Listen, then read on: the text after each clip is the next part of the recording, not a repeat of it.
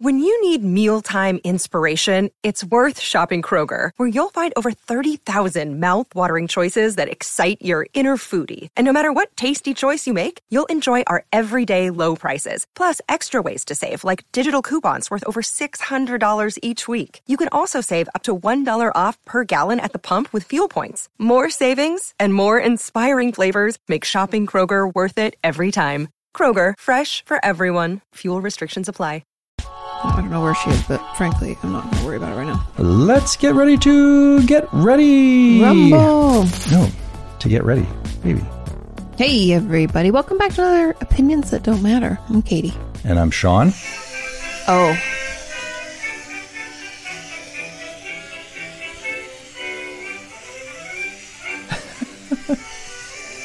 Yeah. Smooth and everybody sounds. just clicked away. What era? It sounds like the early 1900s, like 1924 or 1920. That's pretty good, Katie. It is 1916, and that is Anna Chandler singing She's Good Enough to Be Your Baby's Mother, and She's Good Enough to Vote With You. Wow. Pretty impressive music. We have access to new music on this podcast. Well, not new music, but new to us. Really old music. Very, very old music. Yeah. I'm pretty excited. I'm going to say you seem very excited about that. I'm very excited because January 1st, 2022 is Public Domain Day. Works from 1926. Is it every January 1st? Is another public domain day? I believe so. So next year will be January 1st, and we'll have 1927, open up. So basically, works become available to the public to use without consideration. So they're not owned by anybody anymore. No one makes Correct. Money off of them anymore. They release. Yeah, it's in the public domain. That's why Happy Birthday, when you work at a restaurant, you never hear the Happy Birthday song because I believe that is owned by somebody. So you have to have your own one, like, happy fucking birthday. I have to sing this song because my manager is watching. Yeah. And Yeah. it's like its own version. Yeah. We had one where I worked at a Mexican restaurant. Chi-Chi's was the name of the restaurant. What was the song? I'm not going to sing it, but why? Maybe I'll get PJ to call in and sing the song, or Why my would sister. you make him do it? You know it. You all work No, there. I don't actually remember the song, so that's the problem. But whoever wrote Happy Birthday, like, what a fucking gold mine. Cha-ching! That That's person like, is... What were we talking about? Larry and I were talking when I was in Washington, how whoever, like, people write Christmas music just to, like, get money. Yeah. It's a big cash grab. Like, you recently have been into, is it Billy Joel? No. Billy Idol. I was close. I don't enjoy it, but Sean Sings always White wants. Wedding. Yeah. But he made a Christmas album. It's just so It's not good. Christmas. What do you mean? He sings all the hits. He's like the modern day Bing Crosby. I want Christmas music like from Dean Martin or Bing Crosby. Well, kids are going to grow up on this one, and I tell you don't what, think so. This is a hit of an album. We should put It's out a just a Christmas cash album. grab. Oh no, not for the cash grab part. Just to... I don't like the sound of his voice singing like Jingle Bell. Like no. Let's not. I do, and Billy, if you're watching, I appreciate the album Because I'm sure he is. But this is in the past because that was Christmas, and now we're in the new year. Yeah. New year, new cheer. We're in a good mood. Meh. Yeah, of course we are. Things are great. Although what? COVID is sweeping the nation, and I just heard that 2 doors down from us, that house is full quarantine. A bunch of houses have gone into the quarantine. Yeah, I mean, it's to be expected. It's happening, but when people say, "Oh, our whole house is on lockdown," Well, like, of course oh, they man. are. How would you get it and I not get it, or vice versa? It's true. It's true. I just don't think it's not possible. It's not probable. And also something that I do, like, not that you're doing this by any means, it's not what I'm saying. But however, I don't want people to feel shamed for having it. And I've heard from a lot of people in general, and I think even she wants to go out. Our dog is ringing her doorbell. I'm not letting her. But even our neighbors, I felt like when they first got it, because they're super cautious, you guys, like, they don't do much at all. I don't think they go out at all, really. Yeah, they've been very protective. They don't want to get sick. And I understand. And they have 2 kids that are in school and stuff, so they were doing the bubble thing and blah, blah, blah, blah, blah. Anyway, I think they felt embarrassed that they were sick. Like, they're kind of a little funny. Well, no, I don't think they felt embarrassed, but they've been working very hard. You know, some people take it serious. Some people, everyone has their own rules about how they're going to participate in society, but they were You somehow just blew a bubble out of your mouth. Did I really? I was like, what is that? Is that something? I don't know. I don't think you can recreate it, but a little bubble just flew out. That. Reminds me of that TikTok that I sent to, I think I shared it on my Instagram as well. And it was a little boy, and it's really up close. So you're like really up close to his face. And the mom goes, honey, you can't eat that. Are you eating that? No. Have you eaten the bubble, what does she call it? The bubble juice or something? And he turns so that you see his face sideways. And as he says no, a bubble comes out of his mouth. And the mom giggles, and it's so fun. Are you eating the bubble juice? No. I was like, and all the comments are like, his mouth gave him away. Shouldn't have opened his mouth. Right. It's just so funny. Ever since then, they called him Suds McGee, right? Bubble boy. Bubble boy has a new meaning. There you go. I think she's just laying by the front door. But no, I think some people are definitely, they're very cautious. So then when you get it, it can be. Yeah. And I feel like, I don't know if this is wrong to feel this way. We're going to get it. Oh, for sure. For sure. It's going around. And so, maybe it may not be this month. It may not be this year.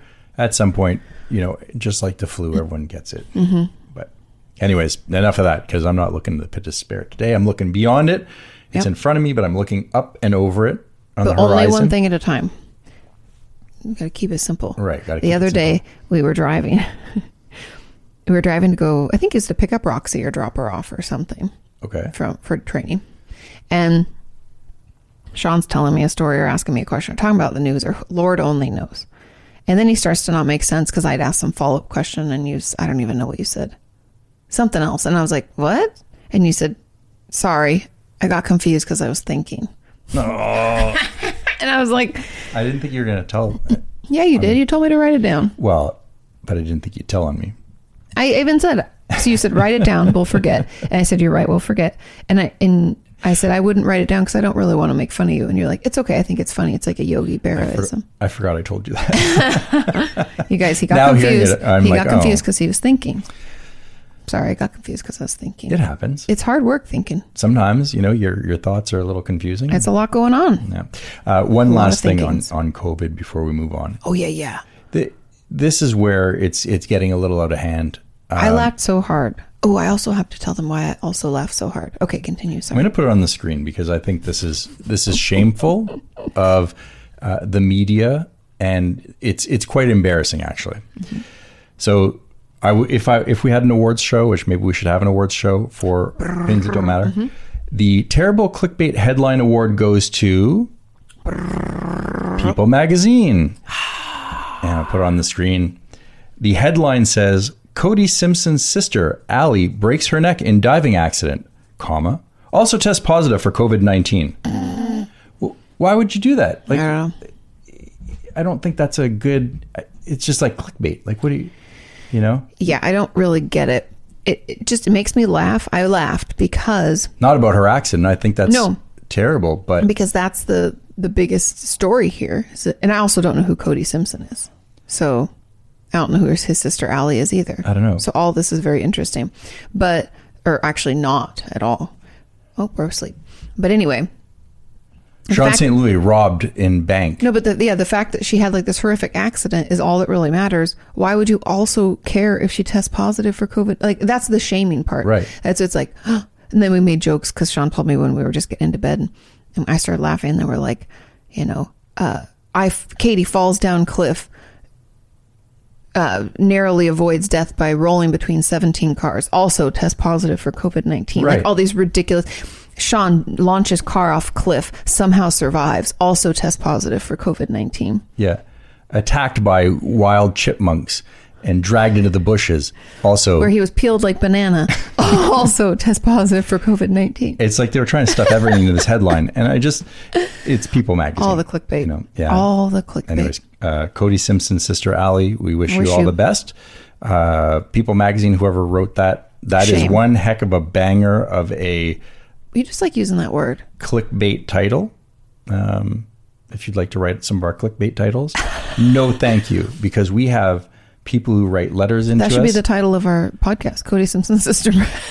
Also test positive. We're like, who's Cody Simpson? I don't know. I don't even know what this is. I bet you People Magazine got a lot of clicks, because then they have her lying on the bed with the neck brace, and then all sorts of, I don't know if Well, this it's because is. her back, because she broke her neck. So it's probably like different terrible. things to tell what's going on. Or I don't even know. Do you know when I was a kid, I used to think I'm that clearly if you- a doctor. If you broke your neck, you were dead.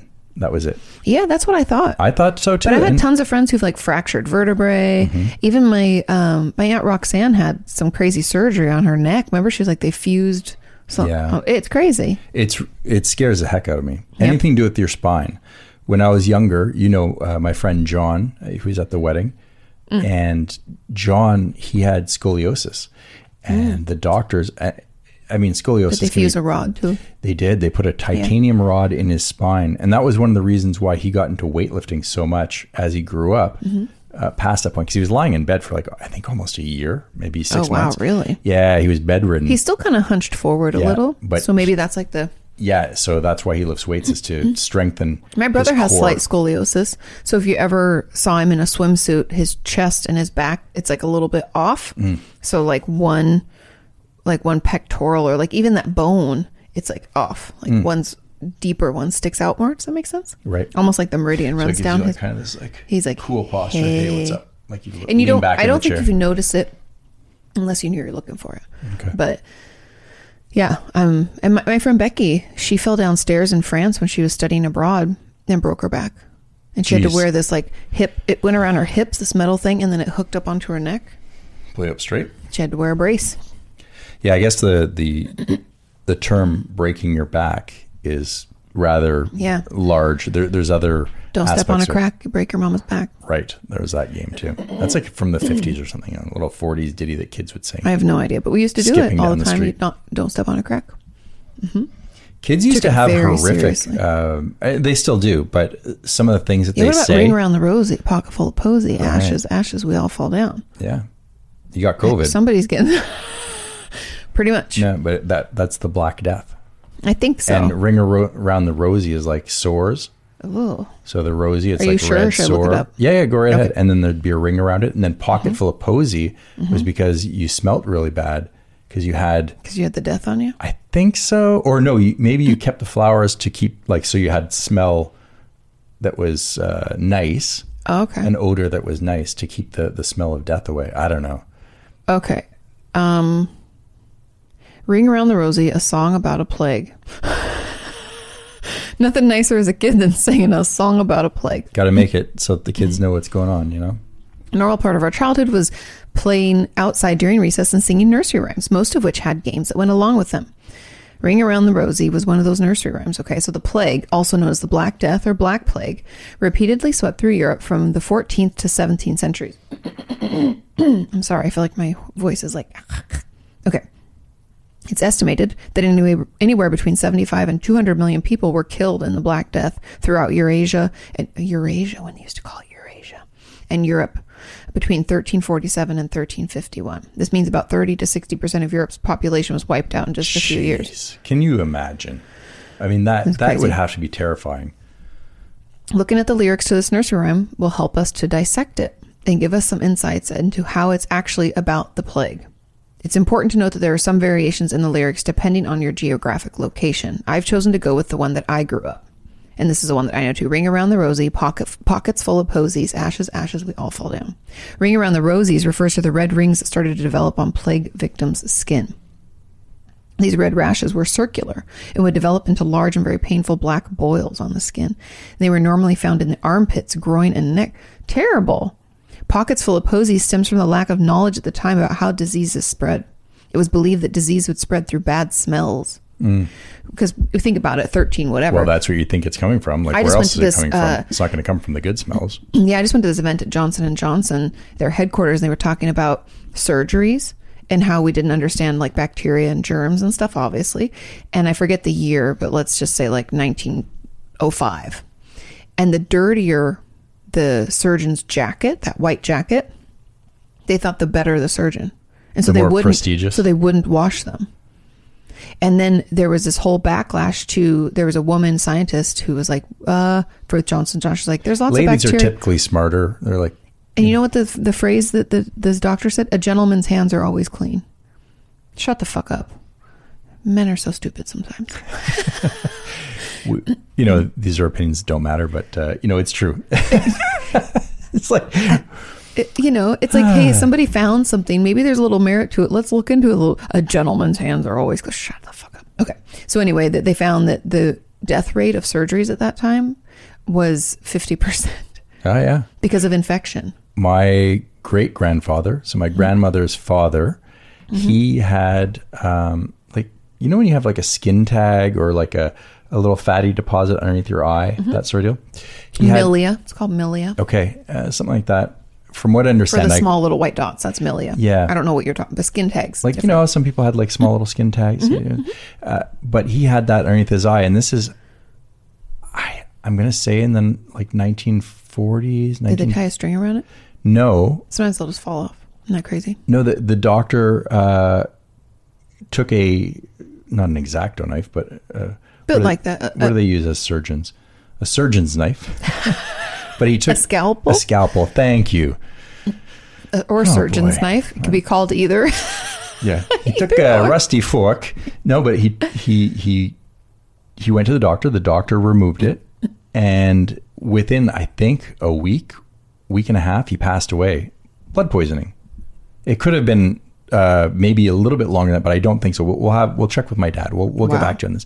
But yeah, it was like a freak accident. What year was this? Jesus Christ! Did he not sanitize his scalpel? I think in the 40s, maybe the late 30s. I mean, it was still pretty tough times for that kind of thing, but and it should have been better. They knew about it by then. This was like early 1900s, I think, in the Johnson & Johnson. I have to review my notes, but it was like early 1900, like 1901. Well, some of the stuff that happens in hospitals now.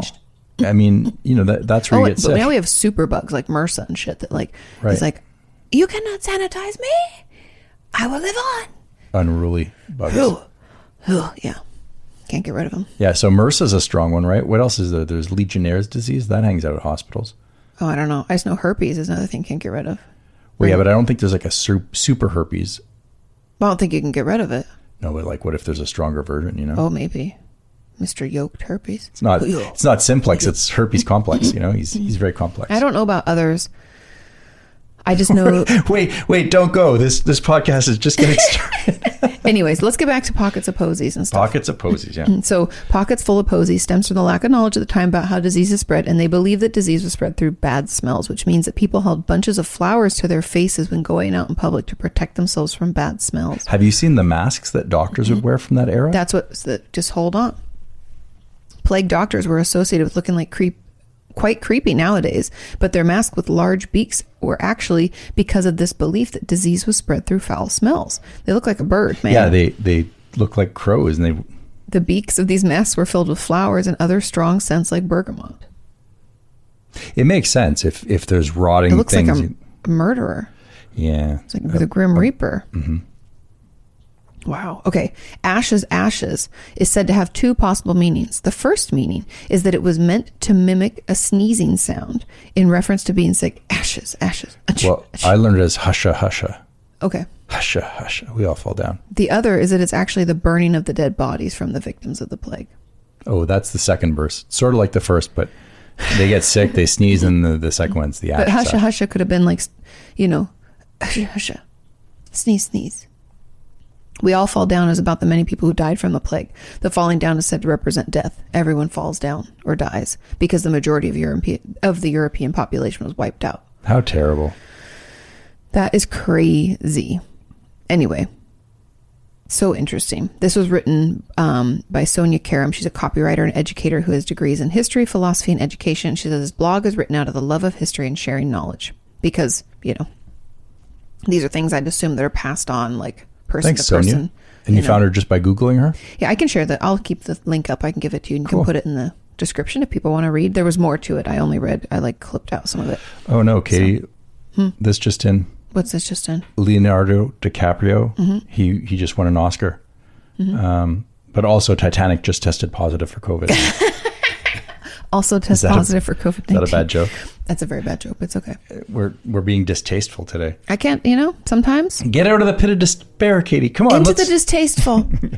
Move from realm to realm. All right. Let's... what else was I going to talk about? Oh, my mom and brother are coming to visit. Really? I didn't know that. Yeah, I just told you now. They're coming tomorrow. Get ready.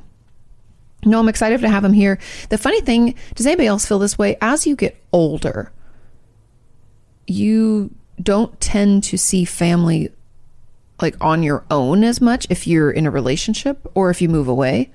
Like my brother doesn't live where I grew up anymore. He doesn't live in, he lives in northern Washington He's practically State. a Canadian at this point. He almost is Canadian. He's right on the border. So he lives He's got 1 foot on the other side. 1 foot saying, things like the process and I'm so sorry. And then the other foot saying things like bag and magazine. But he doesn't always come home when I'm home, when I'm visiting my mom and grandma and stuff. And so I don't see him a lot. And when I do, it's usually like holidays where like his wife and his daughter are there and like there's lots of stuff to do. And so it's kind of fun that I get him like not on his own because my mom is coming, but like I don't get to see Nick that often. And it's a new place to explore. Yeah. So that'll be fun. Yeah. Although we do have a problem with people coming to visit and wanting to go other places. Hey, that's really cool. Thanks for coming to Texas. Oh, no problem. Hey, do you know where Tennessee is? Yeah, it's pretty far away. It's not even that bad. I think the problem is, well, okay, and I have a couple thoughts. So the problem is that a lot of people outside of the state of Texas do not realize just how large the state of Texas is. Like when my mom came with my Aunt Roxanne was like, I'd love to go to the coast. I've never been to the Gulf of Mexico. That's super cool. Can we go to the Gulf? And I was like, you can rent a car and go if you want. Like we had to work still some. I was like, because it's not really like a day trip. It's like 3.5 hours, 4 hours to the coast, depending on where you want to go. We could do it, but we just hadn't planned for it. And you'd want to stay. 3.5 hours is like quite a trek. And anyway, we ended up not going because also they had a flood at that time, remember? I bet you Europeans feel this way too. They're like, someone comes to visit you and you're in, let's say, Spain, and they're like, can we go to Italy? Yeah. And you're like, fuck off. It's only 30 minutes away. Come on, it's like a 4-hour train ride. I feel like everything's like a 4-hour train ride in Europe. But anyway, so that was our first experience of it. And then my mom is like, fine. She's like, I want to see the bats. Austin has all those bats. That's super cool. It turns out right now is not the season, but we're going to call and check anyway, because it says until early fall, until they migrate back down to Mexico. But anyway, so then my brother, I talked to him, I think like early December, because he'd watched one of my YouTube shorts, which I was like, wow, Nickel, thanks. Watching my videos. He was like, yeah, you said grandma was sick, so I called her and, thanks for like letting me know, because we'd already reached out to him and stuff. But he was like, I watched your video. I was like, oh yeah, Anyway, so I was chatting with him and I was like, just think of things that you want to do in Austin and like what sounds good, because, we're happy to scoot into town or go over to the lake or whatever. And he was like, I don't think there's anything. I just want to kind of hang out with you guys. And I was like, okay, cool. And then after talking for a little bit, he's like, I'd love to see the Alamo. I was like, that's in San Antonio. Isn't it technically in San Antonio? I don't know. Or just outside of San Antonio. Anyway, I was like, that's not in Austin at all. That's not actually in our town at all. Right. That'd be like me going back home and being like, you know what? I'd really love to go to Seattle. I've pulled that stunt already. I've gone up to your house and then said, hey, let's go to Seattle. But we drove ourselves. We never. When did we go? We went out to the ski hill once. Yeah. But my mom was working. And then I went up with my mom once to pick you up because you flew in. Remember when we used to travel? Right. And I had to go give a speaking engagement and you had to film something in Nashville. And so we met up in Seattle, otherwise known as Seattle, Washington. If you guys didn't know, the Native Americans who were first there called it Seattle. Oh. I learned that on a duck tour. Highly recommend duck tours. Not sponsored, but if they want to, quack at me. So anyway, my mom and I went up to Seattle and did the underground tour. Right. Also highly recommend. So tell me about the Seattle Underground, Katie. So if you don't know, Seattle is on the water. It's on the Pacific Ocean, but it's this huge sound that comes into, I don't know if they call it like the Seattle Bay. I don't think they call it that. But there are a ton of islands outside of Seattle. Vancouver Sound? No. I'd have to pull it up. I don't know what that sound is called. I think I just always call it the sound. But anyway, so because it's on the water, it made it great for trade routes and for getting goods. Because think back then, there was no like railroad at the very way back. It was water is the roadway, right? Okay, I'm trying to. So there's the East Passage, Lake Washington. I knew that. Elliott Bay comes right into Seattle. That would be, yeah. Okay, Elliott Bay, and there's Port Madison Bay. There's a lot of them. But anyway, the sound. And if you know more, tell me. That's fine. Oh, that's why they named the soccer team the Sounders? Oh, yeah. You didn't know that? I had no idea. I thought it was because of music. I thought because Hendrix was from there. Sir Mix-a-Lot. No. Sort of Nirvana. It's a little further south. But itchy nose. No. But anyway, so because it's on the Sound, the waves would come in and out and the tide would come in and out, and they would have like really crazy years where the tide would come way up into town and it started flooding areas. And so people had built their homes, their businesses, not to mention they had trouble with like even sewage and stuff, like managing filth of people. Oh, that's why I couldn't have lived a long time ago. No, me neither. I would have had a very hard time because you would have died of dysentery like everybody does on the Oregon Trail. You died of dysentery. Terry, isn't that a girl's name? Right. You died of dysentery. But no, I would not be able to handle it because... Me neither. I mean, I guess if you grew up with it, but I mean, she pooped in the house once, and I was like, yeah. But people just throw the poop out the windows of buildings and cities, and like, it's just filth. Well, Seattle had this system we learned at the underground thing, which I highly encourage you to do, that where they had to put it in these down the streets. They dug some, what would you call it? Like troughs, I guess, for lack of a better term, but kind of like what we would call what runs along trench. No, not a trench. A ditch. A ditch. It's almost like they dug ditches, and people were supposed to put their garbage in there, like put all their waste into buckets and pour it into these ditches. And then they tried to get it so it would run out to the bay, to the Sound. I know. You know, you don't have running water. What are you going to do? It's easy for you to say. Shit in the ditch. It's a ditch shit. Everybody's shitting in ditches. So anyway, so that's how they tried to keep the city clean, but with the horses and horses dying and all this, just the chaos of growth of an urban area.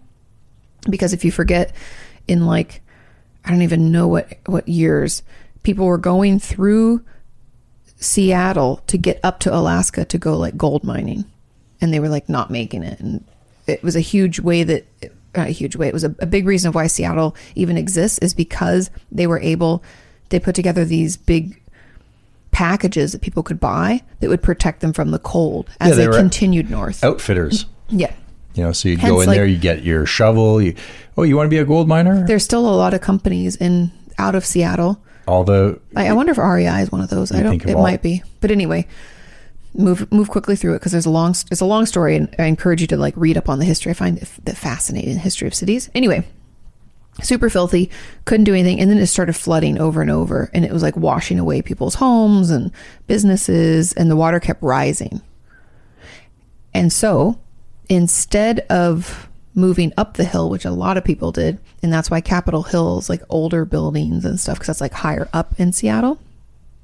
Downtown, as you go out by the Space Needle and stuff, they just built on top of what they already had. Oh. So people started building up.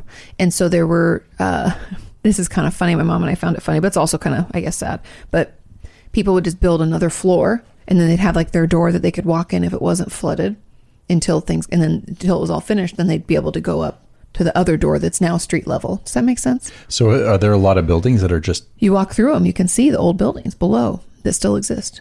Because the water's receded? Mm-hmm. So anyway. Wait. So where did you walk? What do you mean? So you went under the city? Underground. How far underground? Like 1 story. Okay. What did you see? A bunch of like demolished half up buildings. And then a ton of like, you know. Is it full of rats?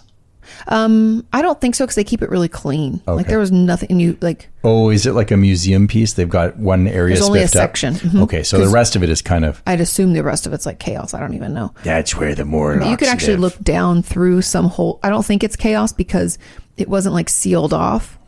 It would just be like you couldn't physically get through. It's like they cleared out this so you could actually walk, but the other part, there's no way you could physically walk through. You know, I'm always fascinated by the underbelly of cities. That's like the catacombs in Paris. Like, right. It's crazy. Anyway, so all that to say that then they built on top. And so you can do this tour underground. Mm-hmm. And while they were building these other layers, people would have to climb up ladders to go over these new walls and down, because there weren't like ways to get through yet. You know, it's like you're building a city on top of a city. Okay. So for a while, people were like trying to navigate this like half broken bottom city. Anyway, a bunch of people passed away because they get drunk and then they couldn't make it up those ladders and down those ladders. Ladders are tricky for drunk people. And so in the morning, they'd find a lot of people hurt themselves because they'd fall into like, you know, it's like not rebar at the time, but like building materials, and like it's a construction zone. You shouldn't be like wandering through drunk at 2 in the morning or whatever. Anyway, So yeah, so Seattle's actually a city built on top of a city. Wild. But that's just the downtown portion, because as you go up the hill, obviously they weren't flooding. So, and that's where all the rich people lived back in the day, because they could afford to like get up there and come back down and stuff. Yeah, if you poop from the top of the hill, it rolls down. Runs right down your trough, the ditch, all the way to the ocean. Fantastic. But I highly recommend doing those things. I'd love to do one in like Chicago and New York. And I love, there's apparently a duck tour in Boston that everybody's like, it's amazing. Oh, really? Cities that are on water have the duck tours, because I bet we probably have one in Houston, maybe even too. But you get on this thing that drives on the roads, but you're in a boat and then it goes into the water. And so you get to look at the city from the water, which is kind of cool. And they explain all of the... It certainly gives you a different perspective when you get out into the water and look back at the town. Yeah, it's kind of cool. Yeah. And I bet you Chicago's there's on some the water. cheese ball in Massachusetts, in Boston, sorry, where they do the duck tour and they give everyone a tea bag and they all then throw it out, in the... Oh, the tea party. Yeah. Funny. Ha ha ha ha. But you know what I mean? Mm-hmm. Yeah. Anyway, I love a duck tour. And if you are coming to the States at any time, it sounds cheesy. And you'll think, why would I spend my money doing this? And the reason I did was actually because my cousin at her bachelorette party, she's not a partier, spoilers, but she wanted to go on a duck tour. I remember thinking at the time, I think I was like, 28, 29? I was like, Amanda, you're being lame. Why are you going to go on a duck tour? Because it's fun. And then I fucking loved it. Yeah. She was like, my friend said it's really cool. It's really great. It was.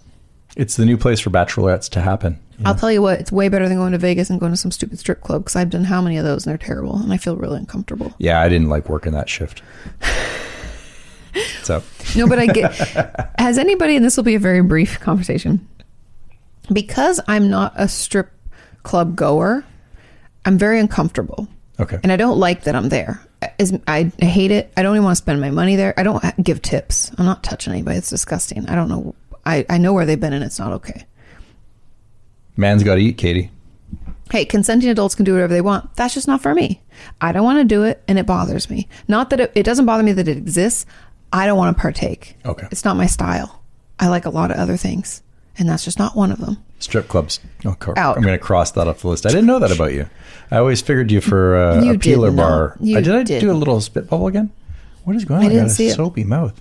I do like burlesque clubs where the women dance and stuff and like pull themselves on those like silky things. That's very cool, and they're so strong. Very awesome. That doesn't bother me. Is that burlesque? I thought burlesque was, like There's sexy, but not, maybe it's a combination of something, because there was this bar I loved over in Silver Lake.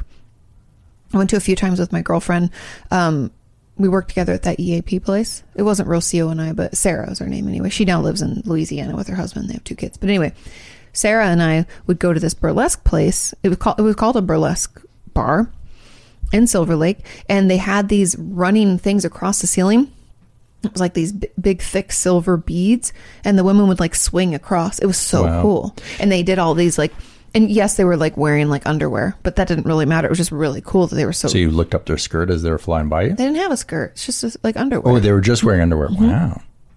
But they'd like do the splits on, they had like their own kind of stage, and then they'd come out over the crowd, and I was like, this is fucking, they're so strong. This is crazy cool. So that stuff doesn't bother me. I don't like strip clubs in Vegas. I don't like bachelorettes in Vegas. And I'm so thankful that I'm at that age where none of my friends are doing that anymore. And even if they did, I would feel perfectly fine saying, you know what? I'm going to stay in my own hotel. I'll meet you for dinner. If you want to see a show, I'll see a show. I'm going to bow out of this one. I'm going to take my own cab. I'm going to go home. I'm right there with you, and not because I'm a prude or anything. No, it's nothing about that. I just don't. It's not enjoyable. I don't want to be in that situation. No. And I have no problem if somebody that I know happens to get married and is like, we're doing a bachelor party in Vegas. I'd be like, you know what? Love you, but I'm just, it's not my, Yeah. But sometimes you got to show up just to be there for them, you know? I just don't know if I would go to the... Please don't go to the strip club. Yeah. It's not my jam. Want to go to a steakhouse, get some so good much sushi, good music and watch a good show. Yeah, exactly. Fuck the shows. That's what I want to see. I want to have a show. Yeah, I love Cirque du Soleil. Yeah. I could Cirque du Soleil all day. Yeah. Love it. Well, Cirque du Soleil is pretty much a strip club these days. I don't know if you know that. Well, like, Zumanity. But that's the sensual side of Cirque du Soleil. Yeah. We're watching a lot of Seinfeld. Sean's pretend to be Kramer. Yeah. That's totally different. Because have you seen others? Like Mystère or O or Ka? I've seen pieces of them. Definitely. They're not anything like that. We were fortunate enough with the Newport Beach Film Festival. Todd Corderaro runs a fantastic marketing company in San Diego. Yeah, Q&A Marketing. And he also runs the Newport Beach Film Festival, which is a fantastic, Also, Cirque du Soleil is Quebecois. Yes, it is. It's fantastic. And they're so strong and talented and crazy. In Mystère, which is one of the Cirque du Soleils I've seen twice. I also saw the Beatles Love one, which was really good. Did you see O? Part of it.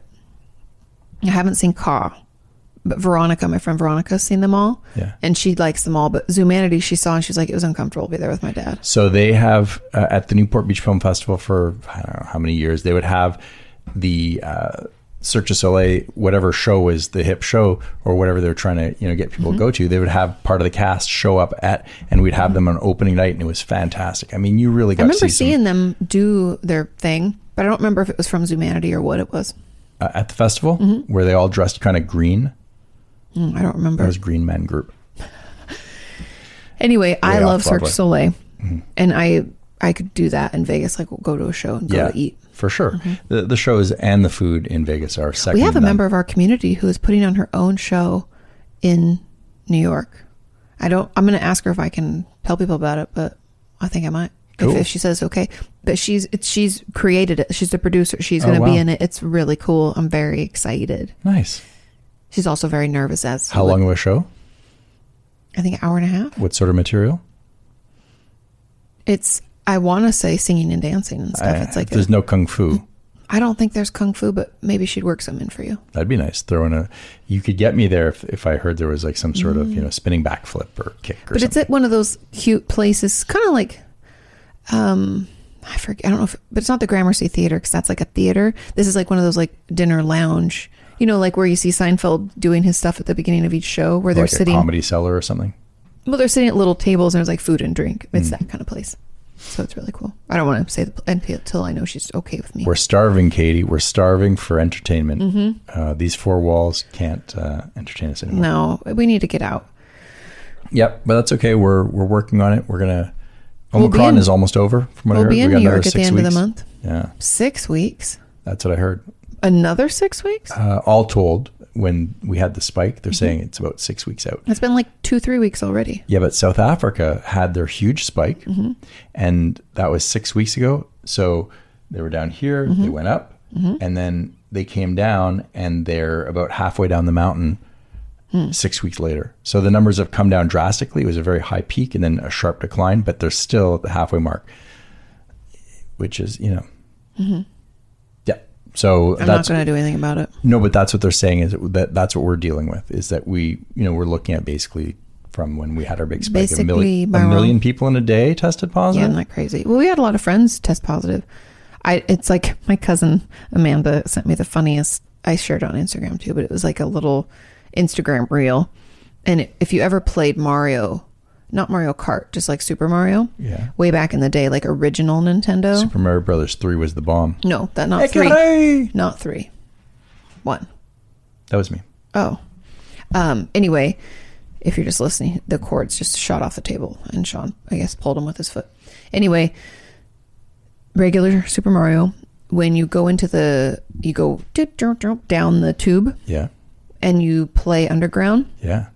Much like in Seattle. It's all brick. You're in the underground. And then those things with fire on the end, they spin. Oh, yeah. And as you get farther and farther, they get longer and longer, and you have to like try to manage like not to get hit by the one behind you. Anyway. Gets very complex. So if you don't know what I'm talking about, it's okay. I'll put a graphic on the screen. Okay. But it was saying anybody in December of 2021 who hasn't gotten COVID yet, and it's like Mario with like all those things swinging. And I was like, I know. And that's how she feels too. Also, she's like a physician's assistant, a PA. And so she's like frontline worker. I don't know how she hasn't gotten it yet either. Well, Amanda is, Well, she's also smart. She's quick. And something I learned, I forget who it was. I think it was my friend Grace. Anyway, another friend of mine who's a physician was saying that you're trained to know what you've touched. So it's like, that this hand touched that. And so you're not going to put it to your face. You're going to wash it. Like, But it's part of like how you manage sanitation and how you don't infect people is like knowing where your hands are and what you've touched. I forget Right. there was a term she used and I can't remember. Sure. But I don't think you catch it that way anymore, right? Or not anymore, but it's What I was saying, I was alluding to the fact that aerosolized. is that medical professionals are very clean and aware They're cognizant of their surroundings and of what's happening and how to not catch something, not just touching stuff, but like, yeah, they're aware. They're going to take proper precautions if possible. And One you can can still hope. get it, obviously, but I'm just saying. Yeah. I used to film surgical videos, as you know. Not used to, just one time. Well, No, I filmed a ton of them. like 2 or 3 maybe. No, probably way more than that. Why? But they weren't all on the road. Oh, maybe that's Yeah. why. But then you learn about filming from behind the surgical barrier, and that was pretty wild. Yeah, Sean sent me a picture of him and I might even still have it of you and your, Scrubs? Uh-huh. I think it's on my Instagram account. and then he joked like, Katie, I know your mom always told you to marry a doctor and finally I am one, or some Yeah. stupid joke about Today I played a doctor. The yeah, person, I play one on TV. well, because the person was awake when I walked in the room, I thought they were going to be under, but I was put into the surgery room, the surgical room, whatever it's called. I should have known, but but I went into this The room. operating room. That's right. Hey, where's the doctor's knife? Oh, she's still awake. The patient's still awake. Doctor's knife. No, but I was blown away because when I walked in, because our equipment was all sanitized first, so I spent a day cleaning everything and going through the procedure. What's the procedure? But you have to make sure that everything is wiped down to the hospital standard, and then you bag everything on top of that. Bag it and tag it, baby. Yeah, you have to be really, really cautious because you're dealing with people who are going to have an open body, Yep. an opening in the, that's not normal, not natural. And so, Is that the medical term? but as I walked in, she looked towards me because she was getting the Anesthesia? the anesthesia. And I don't know if she thought that maybe I was part of the surgical staff. Probably. You look, what else would you think? Well, I was wearing mask and scrubs. No, I'm just the janitor, I was the camera guy. And She probably thought you were like a nurse or yeah, she didn't know until I got behind the camera, and then she was like, "Oh, okay." Yeah, she saw that. I doubt. she was awake, Oh. and then because I had to go in before the surgical team came in, Well, to or get everything set up and make sure you you have to turn the cameras on and make sure everything was good to go. It was really wild. We did 360 films. Oh. Yeah. Oh, I remember. Yeah, the DJI Osmo. No, that's the No, other it was thing. a different brand. What was that weird thing that we had? Oh, we had so many of them. Remember we were driving through, or not driving, we were traveling, and Sean has this problem where when he gets new equipment like that serves our business together, no purpose, he wants to bring it with us when we go places. And we got stopped at every like TSA, or they thought it was a bomb Well, it's pretty odd because it's looking. like 40 cameras in a circle. Yeah. And I was like, sweet mother, Mary and Joseph, please leave that at home next time. Right. We don't need it. Okay. Are we ready to get into the emails? Yeah. Let's Check my email. Let's get into the emails. Let's the letters. The letters. Yes. Emails is better than the questions. Last time I said questions. Oh. Okay. Because I know we are behind. Yep. Let's get into it right away. This one's from Christina. Hi, Christina. It says, response. More dog stories and a tale of misdiagnosis. Hi, Sean, Katie, Roxy, and the OTDM community. Roxy is out, but she sends her best. Hello. How are you? I hope you're doing well. We are doing well. Yeah. I'm in good spirits. Yeah, today was just a long, weird day. A little overworked. Slightly. Yeah, there was no real break through the holidays, but that's fine. There were breaks. I mean, There were not breaks. a couple hours here or there. Wasn't allowed to sit down. That's Keep not a break. moving, That's keep called moving. sleep. Okay. Response. In episode 88, you read my letter about resveratrol and Alzheimer's disease. Wow, I'm really struggling. My research project for my neurobiology class during my undergrad. Do you guys recall? I recall. I have attached a screenshot of a figure that I included in the final write-up of my findings. It's entitled Chick Embryo Neurons. My experiment was to treat chick embryo neural cells with 3 different doses of resveratrol, a low dose, a medium dose, and a high dose. I wanted to see which dose worked the best, and to measure this, I used fluorescence imaging. Before imaging, I added a dye to my cells that would show lysosomal activity. Lysosomes are responsible for degrading cell waste, which is delivered to lysosomes through a process called autophagy. So the goal was to see which dose of resveratrol triggered the optimal level of autophagy. I might be saying that wrong. I think Autophage? So. The idea behind this is that autophagy could slow down the process of neurodegeneration because it does deliver cell waste to the lysosomes for it to be broken down. Okay, gotcha. One of the causes of Alzheimer's disease, as well as Parkinson's disease, which is what I'm researching now, is the buildup of proteins in neural cells. So you need them to move that shit out. You're like, we're gunking up here. We got a backlog. It's like Seattle. It's like Seattle. They need some running water and some sewage. Like, got to push this poop down the hill. We need some pipes. And so they're trying to find if the resveratrol can build some pipes. Okay. One of the cause, already there, sorry. In Alzheimer's, the key proteins are tau and amyloid beta. If there could be a way to promote the optimal amount of autophagy in neural cells, that could be one therapy option to treat, prevent, and slow down Alzheimer's. My findings were that low doses of resveratrol was not enough to trigger autophagy, and the high dose of resveratrol was too much so that the cells died. Ooh, so somewhere in between. Fine balance. The medium dose was the optimal dose, which is shown in the photo that I've attached. The left photo is a regular microscopic image, and the photo on the right is the fluorescence imaging version.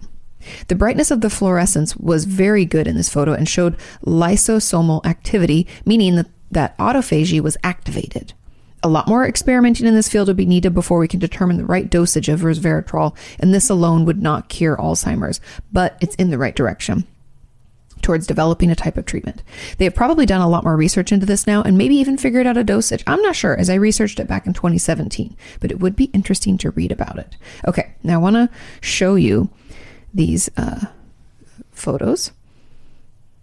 Oh, I see. See, it's all fluorescent up there. Mm-hmm. Very cool. Interesting. Very, very interesting. I find it interesting. I'm afraid of death. And so anything to stave off the Grim Reaper, you know. Mm-hmm. That's fair. Yeah, I'm down with that. So resveratrol is here to stay. Is that how you say it? I don't know. Resveratrol, I think. Resveratrol. I think. And nicotinamide. I heard those are the two. Christina, is the nicotinamide good? Tell us. We don't want to get Smoke old. a cigarette, drink some red wine. That's how the French live. And that's how you... I don't think so. Okay. No cigarettes. Okay. It's a different nicotinamide. It's a vitamin B. No. Okay. Moving on to dog stories. Yes. Okay. The second photo I attached is one of my dog. Adorable. Hope you enjoy. In my last letter, I talked about when we first got our dog. Shortly after, we decided that we needed to get her a kitty collar with a bell so that we could hear her. Her paw steps were so quiet that we could never hear her walking up behind us. And it only took once for one of us to accidentally step on her little tiny paw for us to go out and find a collar with a bell on it. Makes sense. Because they do, little Miss Chunky Chunk back there, I'll just trip over her. And she doesn't wince because I didn't step on her. She gets behind my knees and I almost fall to my death. Yeah, she does that thing where she leans into you. Mm-hmm. But if she leans, she's a little heavier now. And if she leans in the back of your leg, you're like, you lose. Okay. However, none of the dog collars would fit her. She was too tiny, so we had to look at kitty collars instead. She's such a baby. Just a baby. We found a little red collar with a bell and no longer have problems hearing her move around.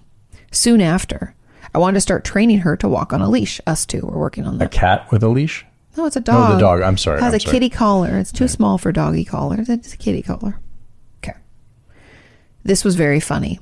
I started with a material leash, one that you hook onto a collar or harness that you hold into your hand, as opposed to the ones that you hook on and can extend out or snap back. So it's just a straight up, regular, basic one. Gotcha. Pretty standard, really. Very standard. That's what I trained Courtney with. It's just a basic, it was a leather collar. Okay. Yeah, when did the retractable one come in? That came into play like in the 90s or something. Something like that. That was like a new fandangle device. Although Courtney, we had got him in the 90s. I don't know. Very good question. Okay.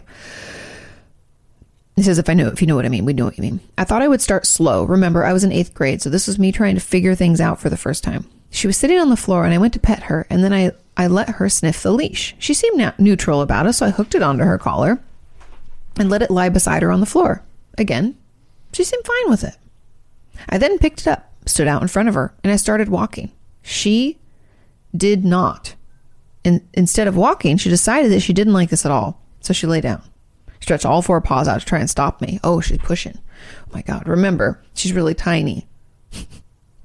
We have a wooden floor. She just slid all over it. It's like her on the tile. Right. No traction. No traction. So instead of stopping me, it ended up with me slowly sliding her on the floor by pulling the leash. I stopped because I didn't want to hurt her. I then tried to get her to stand and get her to walk. Again, not happening. 8th grade me was perplexed, as was 2-month-old Penny. That's her name. I let it rest for a day and tried again the next. I found the key eventually. Can you guess what it is? Treats. Everybody loves treats. You know what the secret is? Bacon. I would hook the leash onto her collar and then stand as far away as the leash would let me and hold out a treat. She would get up and walk. I don't remember all of how this process went, but today she is happily walking with me around with the leash on her harness. Yes, I did say that she walks me. Walking me around. She would like to do that if she could, but we're trying to not have her walk us. I don't know. She's getting better. I've been out of the dog game for so long. I have no idea how to train a dog. Well, Not that I did ever. I forget, like what Christina's saying, how she's like, I don't really remember how all of this went. I trained Corny, and we took him to obedience classes, and then I'd work with him after school. But I just don't remember the process. Like, I totally forget how we did it and what the structure was. Right. So that's why she's doing it, and we're learning. We're reading our booklets. We're doing our homework. A second story from her puppyhood was when she was a puppy, she had plenty of toys, so she would never ever scratch or chew furniture. That's what we've done with Little Miss down here. But she loves socks. Who doesn't? We would have to be careful not to leave socks lying around or else she'd run off with them. That's the funny thing, is when she gets a hold of something that she knows she's not supposed to have, it's like she gets extra excited and she goes puppy. So her ears go back in like that puppy look. Yeah. And she like look at me. Like she was barking last night. I was on the phone with my mom, and Sean's like, he was working. So I was like, I'll go out and get her. And I went out, and she was barking, and she had like some rock or bit of something that she'd found. Oh, you know what she's doing? She's pulling pieces off the foundation. And she's trying to ruin our home. I don't know. Like, there's so many more pleasurable experiences than chewing on rock or concrete. Cement, yeah. Like that feeling of something squeaking it's nice against your chew teeth. on it. It's like, and it like gives me the fucking, like, oh. What are you thinking? Why would you do that? I don't know, but my mom was saying that one of her, I forget who it was, but someone else's dog. I know who it was. It was a friend of my dad's, and his name is escaping me. Anyway, his dog would always pick up big rocks, but the vet was just like, be careful because it's not good for their teeth, and if they swallow them, you got some big problems. And I was like, she hasn't tried to swallow anything, thank God. But anyway, okay, so love socks. Oh, but what I was saying is when I was outside and she was barking, Yeah. she'd bark and then she'd pick up that little rock and she'd run from me. So I couldn't get her to come in. And Sean's like, how come you're not getting her? And she keeps barking. And I don't want the neighbors to go crazy. And I'm like, I legitimately don't know what to tell you. But then I guess she dropped it. By the time I went inside, then came back outside, she had dropped it and I was able to get her in. But she was like howling and barking and going nuts. A dog in the like let's say like 4 houses across was howling and barking. I think it was stirring her up. Okay. So she'll run off with the socks. One day, I didn't think anything of it, but I left my gloves on a footstool by my electric piano. I went upstairs to do something, and when I came back down, my gloves weren't there. Where were they? They're like hand socks. Penny had grabbed them off the footstool and was chewing on them. I went to get them back, and she growled at me. I told her off and then took them from her. I had to do something else before leaving, so I put them up on the piano so that she couldn't get to them. When I came back, there she was. She'd hopped up on the footstool and was in the process of grabbing my gloves off the piano. Caught in the act. That little turd face. It was so cute and funny, but at the same time, I knew I had to tell her off. That's the thing. I have a tough time with that too, because I love them and I want her to know how sweet and adorable I think she is, but also I don't want to turn her into an asshole. So we have to have boundaries.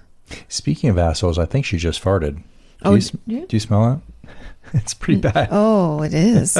I'm sitting here. I'm like, the dog in the piano. My sweatshirt smells really nice. That smells nice. Yeah. I'm going to get one of those bird noses full of flowers to hang out with our dog. Pocket full of posies. Right.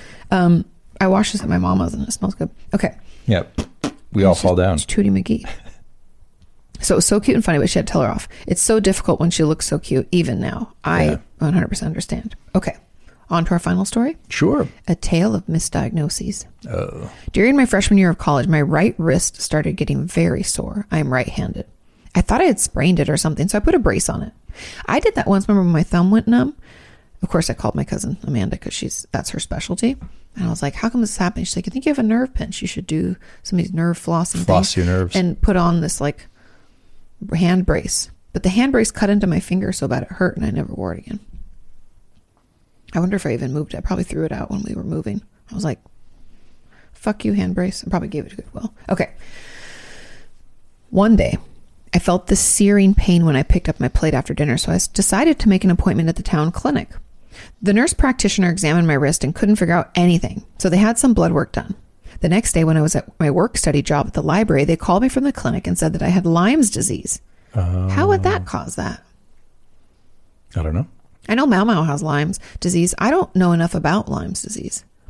It's just Lyme, singular, I think, isn't it? Oh, she has it plural, Lyme's disease. Oh, I don't know anything. So I was very surprised at this. I told them that I hadn't been bitten by a tick at all recently and that my wrist pain was the only symptom. They told me that sometimes you can be bitten and not know it, and told me that I needed to start an antibiotic cure. There's no cure for Lyme's disease, is there? I think they're learning more about it now. And there's a lot of people who've had it for a long time. Right. Well, now, because I think it was first discovered not that long ago. Like, well, I know Gigi Hadid and Bella Hadid's mom has it.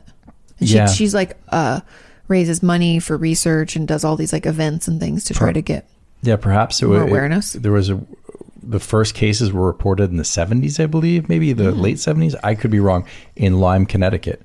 And, is that why it's called Lyme's disease? Yeah, and it's deerborn or any creature out in the woods that ticks are hopping around on, and it's a blood disease, right? So then when you're bitten, you're infected by an infected tick, and it's transmitted to your bloodstream, and then it's a blood disease. Autoimmune, maybe? A, is it autoimmune? B, is it blood? Lyme disease, also known as Lyme borreliosis, is a vector-borne disease caused by the Borrelia bacterium, which is spread by ticks in the genus Loxodus. That's what I said. I said all of that. The most common sign of infection is an expanding red rash known as erythema migrans that appears at the site of the tick bite about a week after it has occurred. The rash is typically neither itchy nor painful. Approximately 70 to 80% of infected people will develop a rash. Early diagnosis can be difficult. Other symptoms may include fever, headache, and tiredness. If untreated, symptoms may include loss of ability to move one or both sides of the face, joint pain, severe headaches, neck stiffness, and heart palpitations. Jeez. And I complained. Remember yesterday I was like, Katie, my finger hurts so bad. And you're like, what's wrong? And I said, I've got a paper cut, but it's a serious one. You know, you can even see it. You can look into it. I mean, that's about as much pain as I can handle. I can't imagine having Lyme disease. So there's an adult deer tick that they show us, but they said that most of Lyme disease is caused by nymphal rather than adult, so baby ticks, essentially. Now, Lyme disease is transmitted to humans by the bites of infected ticks of that genus, blah, blah, blah. It's a bacterial infection. Oh, see, I was completely right. Ticks spread the bacteria more quickly. In North America, the bacteria Borrelia burgdorferi and a bunch of other things I can't pronounce cause Lyme disease. So it's a bacterial infection. Did I at least get it right that it had something to do with Lyme, Connecticut? I didn't. I haven't. It didn't say. I haven't gone to the origin, but it says diagnosis based on a combination of symptoms, history of tick exposure, and possibly testing for specific antibodies in the blood. Oh, blood tests are often negative in early stages. Testing of individual ticks is not typically useful. Now, I don't know if we have... And I think it was there at one point with that, people thought, it's a made-up disease. Like, it didn't really exist because the symptoms were they're so all over the place. All over the place and strange.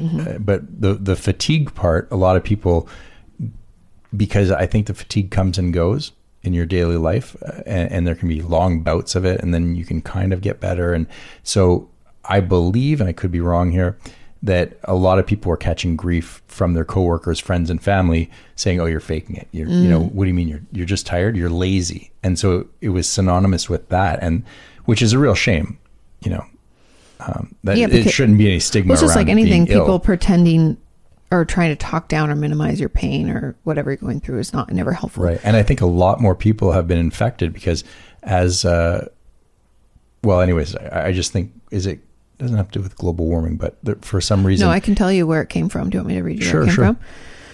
It said, one study has found, so there's a bunch of different things going on with it, and they're not 100% sure, but I can tell you a little bit. One study found that prior to the reforestation that accompanied post-colonial farm abandonment in New England, Okay.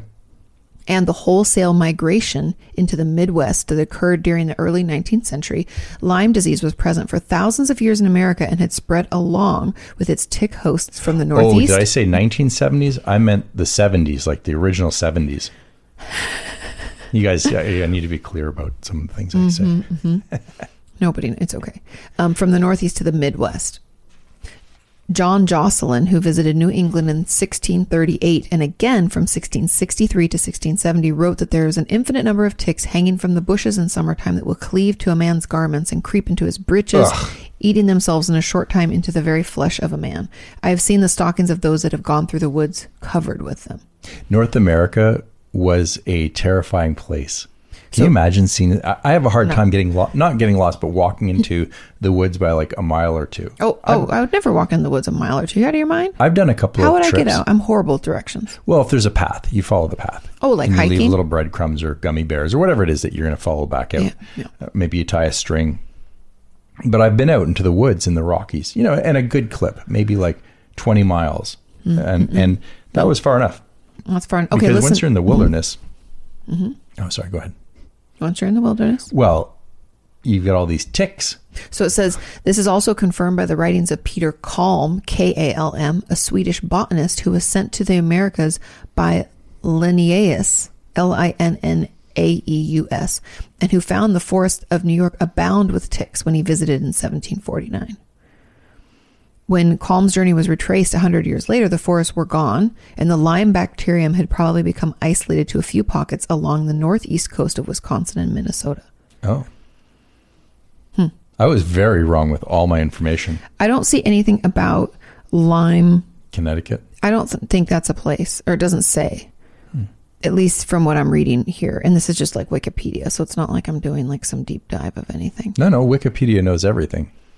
Well, I think she farted again. Well, it has to be like, somewhat researched and supported and all that jazz. Right. Okay. All right, well, fair enough. I appreciate you doing that research. I did the research. Okay. We went down the rabbit hole on that one. Back to the story. Yes. Even though I didn't think it was Lyme's, right? Remember, they told her it was Lyme disease. She's like, my wrist just hurts. What happened? Why are we moving from 0 to 60? So they need to start the antibiotic cure. Even though I didn't think it was Lyme's, I decided to start the antibiotic cure just in case. It was a 3-week cure, and it made me feel so sick. Oh. This antibiotic cure really knocked me down, and I felt awful. Well, I'd assume it's over antibioticing, where it like kills the good and bad bacteria. You know what I mean? Yeah. like- I'm afraid to talk about anything now at this point. I'm Well, like, I know- for 3 in this conversation. I personally haven't had this happen, thank God. But a lot of my friends, when we would get antibiotics for like a cold or like strep throat, they'd get a yeast infection. Because for that's sure. like your, your flora something.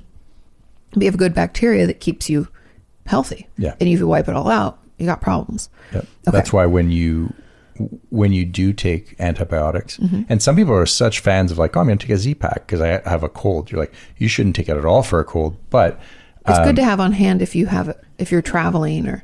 yeah, you're in the wilderness and you break a leg and you need like to make sure. We're barking in our sleep. Yeah. She doesn't want to bark on the She camera. does. She knows she's on camera. Okay. But, Z-Packs are good for that sort of thing. If you really need to make sure you don't develop a bacterial issues. or some sort of crazy infection. Okay, so listen to this. So it made her feel awful, right? My appetite was all messed up and I felt nauseous all the time. And about a week into this shitty ass cure, quote unquote cure, they called me back. So sorry, it was a false positive. Oh. What? I didn't have Lyme's, but I still had to complete the cure. Why? After the cure, my wrist still hurt. Jesus, Mary and Joseph. Well, you paid for the cure. You might as well take the rest of the course of... I wish I knew a cure song I could jump into because I would have said it like 5 Boys times Don't now. Cry. There you go. I would have sang a little ditty like, well, I would say, I'm sorry if I thought that I could change my... Good. Yeah, thank you. Thank you very much. Okay. Her wrist still hurts, so to say. So I went back to the clinic. They then decided to send me to physical therapy. I was in physical therapy for about a month and my wrist was getting worse. My piano professor offered to take me to see her hand doctor, so that's what I did. He diagnosed me with carpal tunnel syndrome. Carpal tunnel can be caused by my dad had carpal tunnel. I feel like, was it in like the 90s? Everybody had carpal tunnel and was getting surgery and stuff for it. Yeah, there was a lot of surgeries. You see a lot of pretty strong scars on people from getting that surgery. I think what happened was, here I go again with useless facts, and some of them are not true. But I think a lot of people were injured working at computers. We transitioned. A lot of people were behind desks and doing a lot of work on keyboards. And I think that developed it, as well as a lot of people who worked with tools with their hands would also get it. Yeah. So people working at computers really know what, blue collar was all about, working with the tools. Sorry, my mom texted me about her flight. I'm going to have to call her later. Okay. Don't worry, you guys. I just a text came through. I was like, can I answer it? I can't. It's going to take too much of my brain juice while I'm using my brain juice this way already. Okay. Carpal tunnel can be caused by overuse, which makes sense because my first semester of college I was on the computer a lot for both school and work. That's when my eyes got bad. I'll always remember. So if you guys don't know, I don't know why they would know my eye story. Dun, dun, dun. So I was a junior in high school when I started squinting and not being able to see the board easily in school. And if you remember, I'm old enough that we had chalkboards, or actually it was the whiteboards where you write on it. None of this fancy schmancy computer shit that you guys have. So anyway, I always sat in the front of the classroom anyways, because I'm that person. I'm totally Hermione Granger and I don't feel bad about it. I enjoy school. So anyway, one of my teachers had mentioned it to me and I had an eye doctor appointment anyway. And he diagnosed me with astigmatism and something else. And I had to get glasses. And so I got glasses for a while. Hated them. Because it was in my view, if you're not used to glasses, it takes a while to adjust. So I ended up getting contacts. Anyway, I think I still have those glasses because my dad helped me pick them out. So they're kind of sentimental now. But anyway, so got my contacts. I'm in graduate school and you're reading a lot. You're on computers a lot. I was just, you're doing a lot and writing a ton of notes because I was studying to be a therapist, blah, blah, blah. Anyway, one of my teachers pulled me aside. I don't even know. Let's say 3 weeks into that semester. Yeah. And she's like, Katie, I think it was Dr. Hall. She was like, Katie, you might want to go get your eyes checked. At this point I had no health insurance. So cool. She's like, you might want to go get your eyes checked because you're squinting a lot and you weren't doing that last semester. So she's like, my eyes got worse in grad school. And I was like, I already have contacts. She's like, I think they're worse. And holy shit. Okay. If anybody has not had bad eyesight or had to go to the doctor to get your eyesight fixed, when I was a junior in high school, and I finally got glasses / contacts. When I was driving for the first time on my own, out the highway, I was I could see the leaves on the tree. It was I was in a whole nother world. Everything was so much clearer. It was magic. So anyway, so I went to my eye doctor, Dr. Dickey in Santa Monica. I highly recommend. And he was like, well, first of all, you don't have astigmatism. That's incorrect. And I forget what else it was. He was telling me other stuff that was wrong. And I was like, oh, I mean, I'm from a really small town, so I'm not surprised that they got it wrong. No hate on anything. I'm just okay. You guys, when I tell you my new contacts slapped, they made everything so much better. Oh really? My God. Oh my God. Oh. Well, you do have to change your prescription on the regular because your eye shape changes as you age. So does your cornea, your eye. For some people, yes. Lens. Mm-hmm. I think for everyone. And I think that's why they say, well, when they did your eyes, because you had eye surgery, right? Then I had LASIK. So that's where the story really ends about my stuff. But getting the new contacts, fucking life changing. Right. I was like, wow, how have I been dealing with these? Not. I was negative 1.25 or something. And then these new contacts were totally different, not for astigmatism.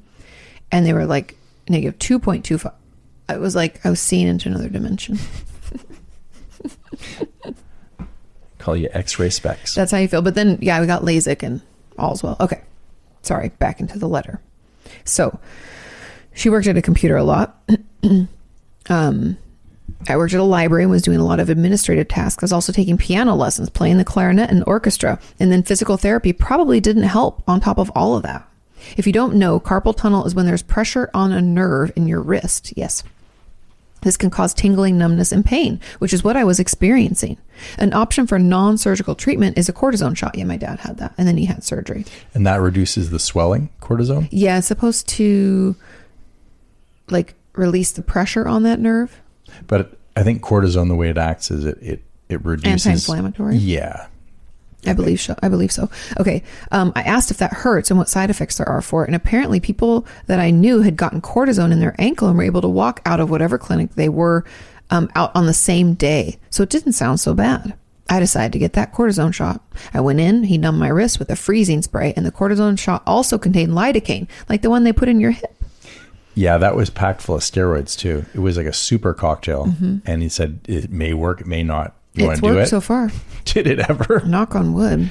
I have one strong glute. Yeah. Yeah.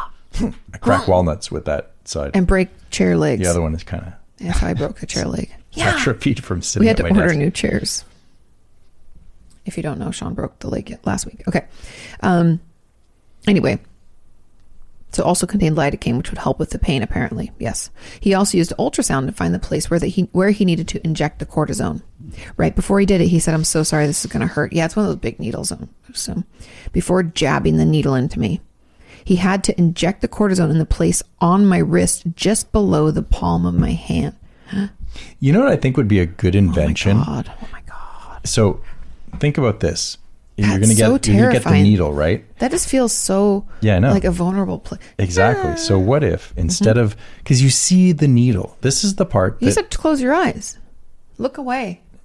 you I'm gotta- not doing it. The doctor's doing you it. see the needle coming, but if there was like a cup around the needle so you didn't know when it was going to Just touch you, look away, Sean. How are you gonna look away from that For train the wreck? love of Christ, close your eyes. it's a train wreck. You got to No. make sure that you see. If I get nervous, I just look away because then I don't know when it's going to happen. And I'm just like, oh, and it's done. I don't get nervous with small needles, with regular needles, but there's been a couple of needles that I've seen go into me, and I do not like that at all.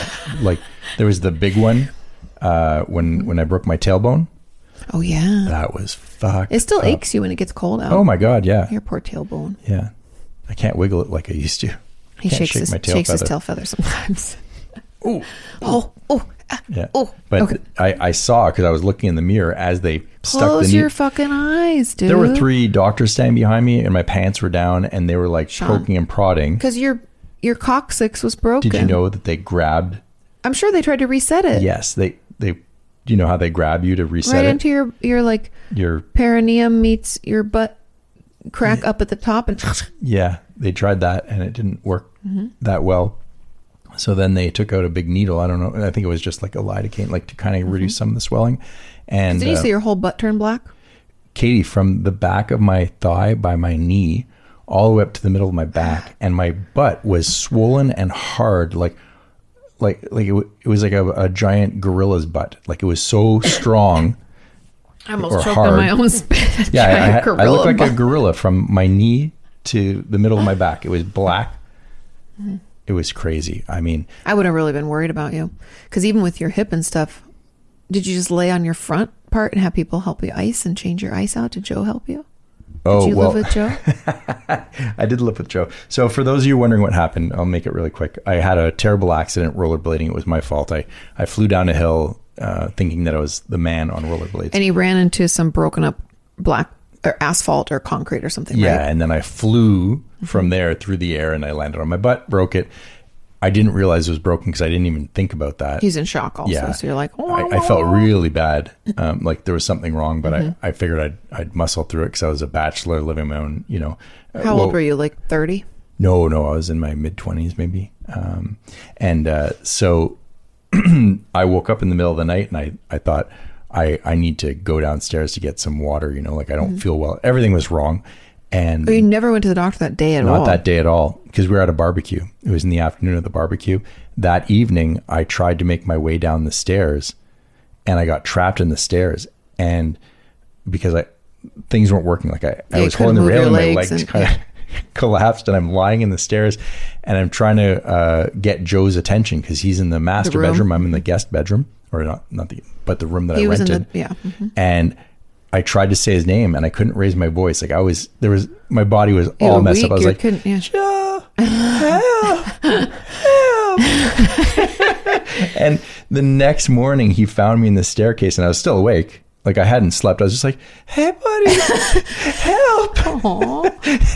He was like, what happened? You know, like You're like, I'm broken. well, he was there when I fell, but he's like, are you okay? I'm like, yeah, I just need, you know. And He's like, you're not okay. Yeah. I like how people, when they find you in like a dire condition, like you're clearly stuck on the stairs. He's like, are you okay? You're like, clearly I'm not. I went to up work or that down. day. So he helped me upright. And then I went to the kitchen.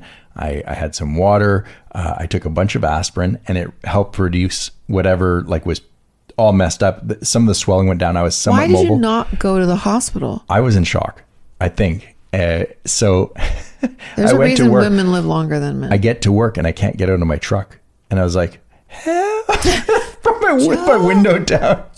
And someone walking in the parking lot was like, what is wrong? I was like, and then I explained that I had an accident and I hadn't slept all night. Yeah, you drove yourself. I got in the to truck and I work? drove to work. Like I was that stunned.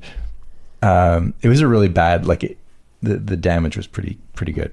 Yeah. So then that day, did you go to the hospital? I did. Well, so that person who found me in the parking lot at work was like, hey, you got to go to the hospital. So they pushed me over in the truck and they took me to the emergency room. Yeah. Who was this person? We should I don't remember. award them a gold star. He's one of my coworkers. Kind coworker, circa Yeah. 2005, 4. Yeah, right around there. Who was that? I don't know. Anyways, so I thought you were around 30 at that, or like 28 or something. I was still younger than that. Yeah.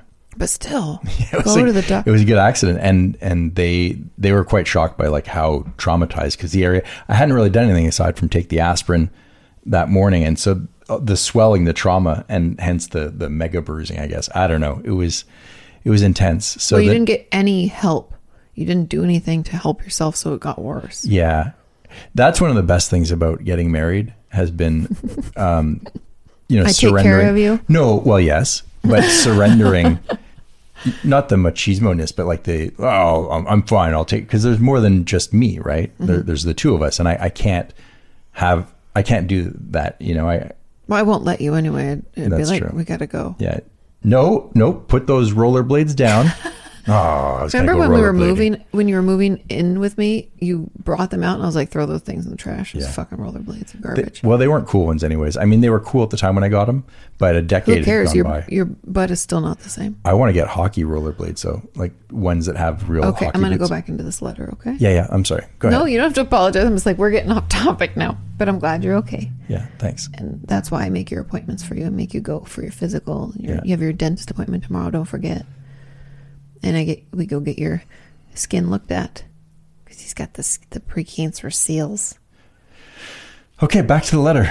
Okay, so they're jabbing the needle into the place on her wrist just below the palm of her hand. It hurt a lot. Oh, yeah. That's like the time I had an ingrown toenail because I got smashed in the foot by a softball once. You know, like took a jump and hit my shoe and it smashed into my big toenail. Was never the same. And I had to get an ingrown toenail removed. If anybody's ever done that, hats off to you because it's fucking the worst. And they numb your toe with like 3 shots. But man, the pain. I can't even tell you from just getting it numbed from that shot going straight into your toe. You have like, there's not much meat there. You're like, hey, buddy. Okay. Hurt a lot. I cried, but I couldn't move my hand because there was a needle in it. So I tried to hold as still as possible. That's like me with my toe. You want to kick, like your reaction is to like pull it away. But you're like, no, do the thing. So this surgery is basically they're sticking a needle into her wrist From right below the palm of her hand. and it's cortisone, lidocaine, whatever else makes the pain go away. And then they're hoping that it's going to reduce some of the swelling or the inflammation that's causing that nerve to be pinched. right. Okay. Okay, so it says she had to hold as still as possible. Afterwards, I experienced a lot of pain every time I bent my fingers or moved my hand. I called the next day when this hadn't worn off and asked about the after effects. The nurse said that these should wear off in a few days. They did not. Oh, shoot. I was a lot worse for a few months after the cortisone shot before I felt any slight improvement. A few months. Holy shit. Today, fortunately, the effects of the shot have worn off, but I still have to be careful of overuse. Oh, gotcha. So fortunately, there's no more. But while I'm on the subject of misdiagnosis, I am now awaiting an evaluation for abdominal and pelvic pain. This paragraph may be more of a rant session than anything else, so please feel free to skip over it if you like. That's all we do here. Rant and rant. About a month and a half ago, I experienced severe pain in my lower right abdomen. I thought it might be appendicitis, so I went to the clinic, who then sent me to the ER. Is that where the appendix is? Lower right-hand side? I actually don't know if it's like pelvic. I thought it was like, no, that's your kidney. So probably. She's probably I was right. thinking it was up higher, but... You'd have to... Lower right side. Okay. Lower? Okay. I thought it might be appendicitis, so I went to the clinic, who then sent me to the ER since they also thought it might be appendicitis. And those things, if you don't know, can burst and kill you. So you got to get it out. After a couple of days of testing, the doctor diagnosed me with constipation and sent me home with laxatives. That was it? That's what the problem was? No. Oh. These did not help the pain. So I went to see my GP. He thought it might be gallstones or gallstone sludge. What are gallstones? What's the difference between gallstone and a kidney stone? One is made in the gall and one is made in the kidney? One's made in the gallbladder and one made in the kidneys? I'm guessing so. I got to look this up. Well, from what I understand, the kidney stone is one of the most excruciating pains that anyone can ever go through. Now, I don't know because I haven't had one, but apparently it's just like you feel like... A kidney stone is a solid mass made up of tiny crystals from the minerals calcium, oxalate, and uric acid. Gallstones are hard, pebble-like cholesterol or pigment deposits that form inside the gallbladder. They can be small as a grain of sand or as large as a golf ball. God damn. Are gallstones painful? I don't know much about this. I would assume so if they're hard. Yeah. I mean, I can't even imagine. Okay, so it says the function of the two organs. So one is made in the kidneys and one is made in the gallbladder. So the job of the gallbladder is to store bile produced by the liver, which aids in digestion and absorption of fats. Each one can produce a stone, so the kidney and the gallbladder. Kidney stone, that what I already read, and the pebble hard, like cholesterol of the gallstone. They're the clam of the body. There can be one or more stones in the kidney or gallbladder at the same time. You know, like how a clam produces an oyster? Our kidneys do that? Yeah. There's an irritation. Yeah. It says most people with gallstones experience no symptoms, but when they do, they experience pain in the upper right abdomen, back pain, and nausea and vomiting. Oh, jeez. I was just talking to, was it my mom? Ma'am? Somebody. Oh, yeah. Because in Larry's family, his first wife has horrible kidney stones all the time and has to have surgery to get them removed and stuff. And so do some of his kids, but not all of them. But it's like my mom wonders if there's a genetic component. And I was like, I don't really know enough about them. They do that. No one in thing our where family's had they them. shoot them. They sonic. It's a son. It's like, vibrates to break them up. But they're worried that sometimes that'll cause more little. Well, then you're breaking it up into how many. And but hopefully then you can pass it as opposed to them having to go in and they don't want to have to extract them. Oh, man. I really hope I never get one. Somebody who I have a hard time with a paper cut. I told you. Oh, you put a Band-Aid on that. I did. I had it on earlier, but then... so now you're going to play with it and touch it until it breaks back open? No. I had one on and then it got wet and we were filming, so I had to take it off. I didn't want to be like... We'll put it on tonight when we There's go to nothing bed. grosser than a wet, dangly Band-Aid. Well, you shouldn't have a wet Band-Aid. It's not good. I mean, it's not so bad when it's my own, but when it's someone else's, I'm like... No, but ooh. a wet Band-Aid is not good. You don't want to trap bacteria onto your thing. You want to clean, dry, fresh. Okay. Back to the gallstones. So I don't know gallstone sludge, but I assume it's very similar to gallstones. So we ordered a special type of an MRI. Okay. We thought it was constipation. Didn't help anything. How he thinks it's gallstones or gallstone sludge. That night, I experienced severe pain again in my upper right abdomen and my lower right back. So I went back to the clinic, who again sent me to the ER. Seems to be just like a little merry-go-round. Here we're in. Okay. I was admitted for the second time and they ordered a special type of MRI for me right there and then. They still couldn't find any medical reason for the pain, so they gave me narcotic painkillers and sent me home. You say, bitch, something's wrong. Somebody figure this out. Right? Let's just mask it with some painkillers. Yeah, put it like... I've been this waiting... too shall pass. What? I've been waiting for an endoscopic ultrasound for about 5 weeks now, and I still haven't heard back from the hospital. I've been to my GP a few times now, and he changed my pain meds since the other ones were causing a headache that finally cleared up after a week. Once I went off of the old pain meds for 24 hours. Last week, I got severe pain in my right pelvic area and couldn't walk or move without pain. This is terrible. I'm so sorry. I went to the clinic again. They couldn't find anything wrong, so they sent me home. I hate being sent home when you know something's wrong. Ugh.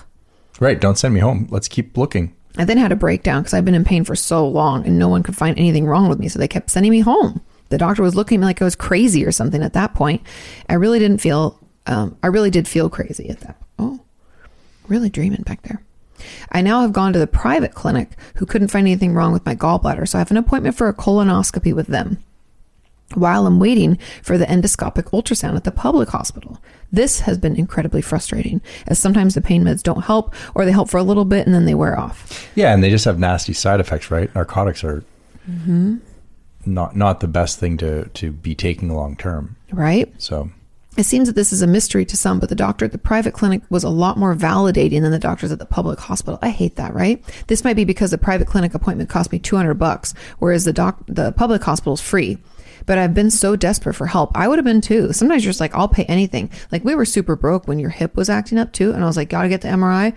We paid how many thousands of dollars? I think it was $4,500 at the end of the day with everything. And I was like, this is... And we remember because I did the MRI.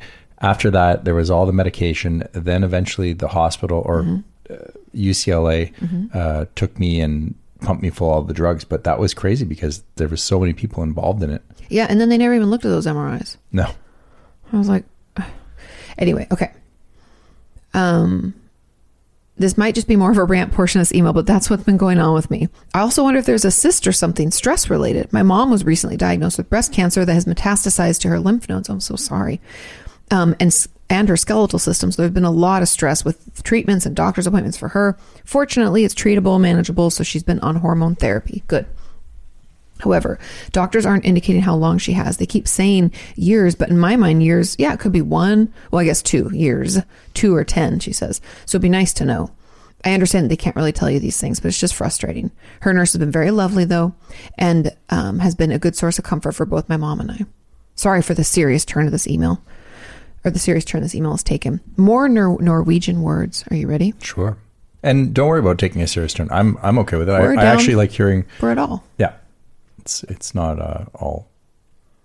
It does not all have to be puppy dogs and rainbows. That's I was thinking puppy tails. Oh, puppy tails. I was planting an idea in your head. You had a cute I think puppy because it was tail. wagging. Oh, woke her up. Okay, as always, the answers and pronunciation and meaning are in the PS. Okay, there's 5 of them. All right. You can go first. Neurobiology. You say it like, I don't know, like you're German or Oh yeah, like I was from Transylvania. Sikdom. Gatur. Medicine? Is that medicine? Medicine? Coloscopy. Colonoscopy. Okay, so I'm going to say... I didn't have the accent down on that. I think that's a gallstone. Gatur. Okay. I think that's medicine. Colonoscopy. Skydom or psychdom? Psych ward? Oh, sickness. I don't know. I think that's like neurobiology. Okay. I think you're right. I think we're getting the hang of this language. The PS says neurobiology. It's hard. Oh, it's a hard G as in gas. So neurobiology. No, gas. G. Strong G. As in gas. So neurobiology. Okay. Neurobiology. Nice. You nailed it. Getting better. Siekdom. Is it illness or disease? That says sickness. Okay. No. What did I say? I don't even remember. Well, you guys have to tell me. Gatur, go for a walk. I was way off. I said gallstone. Same thing. Medicine. Okay. And colonoscopy. I think we did pretty well there. Yep. I think that's, Bring it on. Those words weren't that hard. It was, wasn't too bad. Okay, our next letter is from Aaron. Okay. Hello, Aaron. Ready? Hi, Aaron. It is entitled Bad Advice and the Backpack. And I think this is the last one we'll do because we need to eat. Okay. And sorry, guys, we only got through 2 letters. Okay. So Aaron's says, hello, Katie, Sean, Roxy, and the OTDM family. Hello. Howdy do. Says I was given a lot of bad advice growing up. So when you asked, I just had to share a few of the worst. I'm already so excited. I was bullied all through school for my weight. But when I entered high school, I realized that I was bisexual and I came out to one person. And it was soon around the school like wildfire. I'm so sorry. I was teased, beaten up twice, and had death threats. Why are people such fucking assholes? People are afraid of things that they don't understand, you know. But being afraid of something and harming someone that has that something, if you see it that way, do you know what I mean? No, I hear you. It's a huge leap to me because there's a ton of things I don't understand. Yeah. But I just It's let people teach me about it. You know, I know. stigmatized by... You know what always still shocks me is how people assume that if someone is gay or a lesbian, that like if you're the gender that they're attracted to, that they must be attracted to you. Oh, that's just people being narcissistic. I'm like, why are you... What? You're gay? You must like me. You must think you're going to come on... I'm super sexy. Now you're going to try to grab my ass. Yeah, exactly. I'm like, do people in hetero relations, do you do that to other people? Like... Anyway, okay, sorry, it's a whole rant, but that's just how I feel. So I was teased and had death threats yelled at me. I finally gathered the courage to see the guidance counselor, and the only thing he kept telling me, guidance counselors, man, it's because I don't have a psychology degree most of the time. They'll get bored and move on to someone else next week. Don't worry about it. That was the advice. I heard that. You heard that from who and how? Let me beat him up. No, I've heard that before, that people will say that, like, I think that was how bullying was dealt with back in the day. Like, oh, they'll find some new target. Just keep your head low, and they won't beat you up at school. Just sometimes I do, sometimes I don't. Yeah. That's not good advice. I actually had a client, this is years ago. It was really a conundrum for me because the school would do nothing, and I'd gone to meetings to meet with like the principal and their teachers and on behalf of a student. Mm-hmm. Because the bullying was getting too much and his grades were dropping and he wasn't wanting to go, and he gained weight because he was like binge eating, and we were having like a whole, that's why they found me, because of the binge eating. Anyway, it was hard because they wouldn't do anything. And school wouldn't do anything. Mm-hmm, the parents were like fighting. I was fighting. I can't tell you, I've never, as a professional, when I'm in a professional role, I keep my cool. But I tell you what, I want to jump. Was it a private school? Mm-hmm. And they get away with murder. Well, I have a theory about that. And it's because I'm not held accountable to the same. Although, I will be honest, I also saw this person's sister, who was at a different private school in our area, and they were much better. Like leaps and bounds, did everything, all sorts of stuff. We got her more time on tests. She got to be in her own room for testing. She got to have, be half, she only went to school for half days. Okay. I got so many things, like accommodations. But he was younger, and so in a different school. It's terrible. So what's your hypothesis about private schools? Well, I wonder if there's one child who's being bullied, but let's say there's 5 other kids who are doing the bullying. Mm-hmm. If it's at a private school where you're paying, you have 5 paying clients and they were scholarship kids, right? So that maybe you're that's not so fucked though. That's not right. I'm not saying that's the case. No, but if that is even a partial case, like what if one of the kids' parents is extremely wealthy and they donate money, or I don't know. Maybe they should be better parents so their kids aren't assholes. My dad, I would have been beat at home if I was a bully. Yeah, like there's no excuse to be a bully. No, but you know where the kids learn it from. Their parents are bullies, or someone in their family is, and it's just learned behavior. Mm-hmm. I think I could be wrong. I mean, there's a small percentage that are like innate narcissists or antisocial personality disorder, like a sociopath. Mm-hmm. There's going to be some kids that are that way, anyways, but they tend to be more like it's just different. Maybe bullying could be part of it, but that's not always going to, So there's going to be some of that, but most of it's learned behavior by their parents, being bad parents or nanny or whoever, or being just neglected. That's how they learn to get attention. I never went back, and the bullying continued. I ended up switching high schools the next year to a school called the Triangle Program. It's the only high school in Canada for LGBT plus youth, and it was I was much happier somewhere. I felt safe to be me. 100%. Yeah. It's honestly, that was the tricky thing about the scenario I had with my one patient, is that because the school wouldn't do anything, I felt pretty helpless to help my client. And the only thing I told the parents, I was like, find out who those parents are and you need to talk to them. Yeah. I was like, because I don't know how else to stop it, because all the stuff that we tried to tell them, like ignore them, walk away, don't go anywhere alone, he had a friend. So I was like, bring your friend with you, because his friend was really big, even though they were both kind of like quieter. He was like, they didn't pick on him because he was larger. Yeah. And my patient was smaller. So I was like, always bring him with you. You know, and that was one of the accommodations. I was like, I need to make sure that like either he can get out a little earlier or later to get to his locker and back, you know, so they don't. Anyway. Oh man, I have a story that just came to mind. It made me think of it. When I was living in New York City, going to film school, I used to have to walk past a high school. So I was in my early 20s. That's the worst time. Not a big deal. I'm in my early 20s. Like, I'm confident of who I am. No, but high schoolers are the worst. I had to walk past high schoolers, and they were tough New York City kids. And so, you know, PS 302 or whatever in Manhattan. And man, that was a rough crowd. And they would bump into you, like they'd walk and like they saw me every day going to my, you know, and I was like, man, I should walk on the other side of the street. I'm like, I'm not going to get bullied by high school kids. So I'd walk, you know, you got to have a dig that's going to get them. Well, yeah, but there was some tough kids. Like, you know, anyways, there's a lot of high school kids and just me, right? But I guess girls are different. There was a guy from film school who was staying up the road from me, and he was like 6'10". He was like a giant of a human. Bring him with you. Well, I started walking to school with him. He was your protector. That's when I realized that tall people have it so much better in some ways, not in all ways. But the one thing I noticed is when I walked with him in Manhattan, people moved away. Like, cause you know, everyone's shoulder to shoulder. Oh, they gave way. When it's a super tall person. What we have to do is you got to push your way through. Well, I'm not going to get bullied by high school kids anymore. You know what I mean? But at the time it was actually, I used to be pretty ruthless. I guess it's girls are different than boys. But it was because there was a pack of them. It was like, if it was, you know, 5 kids, I wouldn't be. No, but boys nervous, are different. Like, boys are like, you have to fight. Girls fight with words. So if you just scare them with something. So me and my friends, I forget.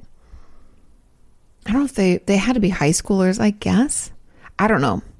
But they attempted to bully me, and I pretty much told them what was going to happen to them if they ever said anything or did anything. Because I knew enough about one of them, and I was like, "Oh, I know your dad works at," and I just like called out family and like was being real weird. And I'm like, "I will out scare you."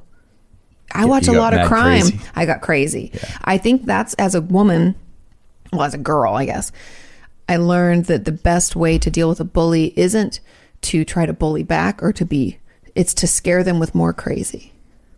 You just got to turn your crazy up to 10, just for a minute. Just let them know it's in there, because then they're like, don't fuck with her. She's crazy. Start smacking yourself. She's crazy.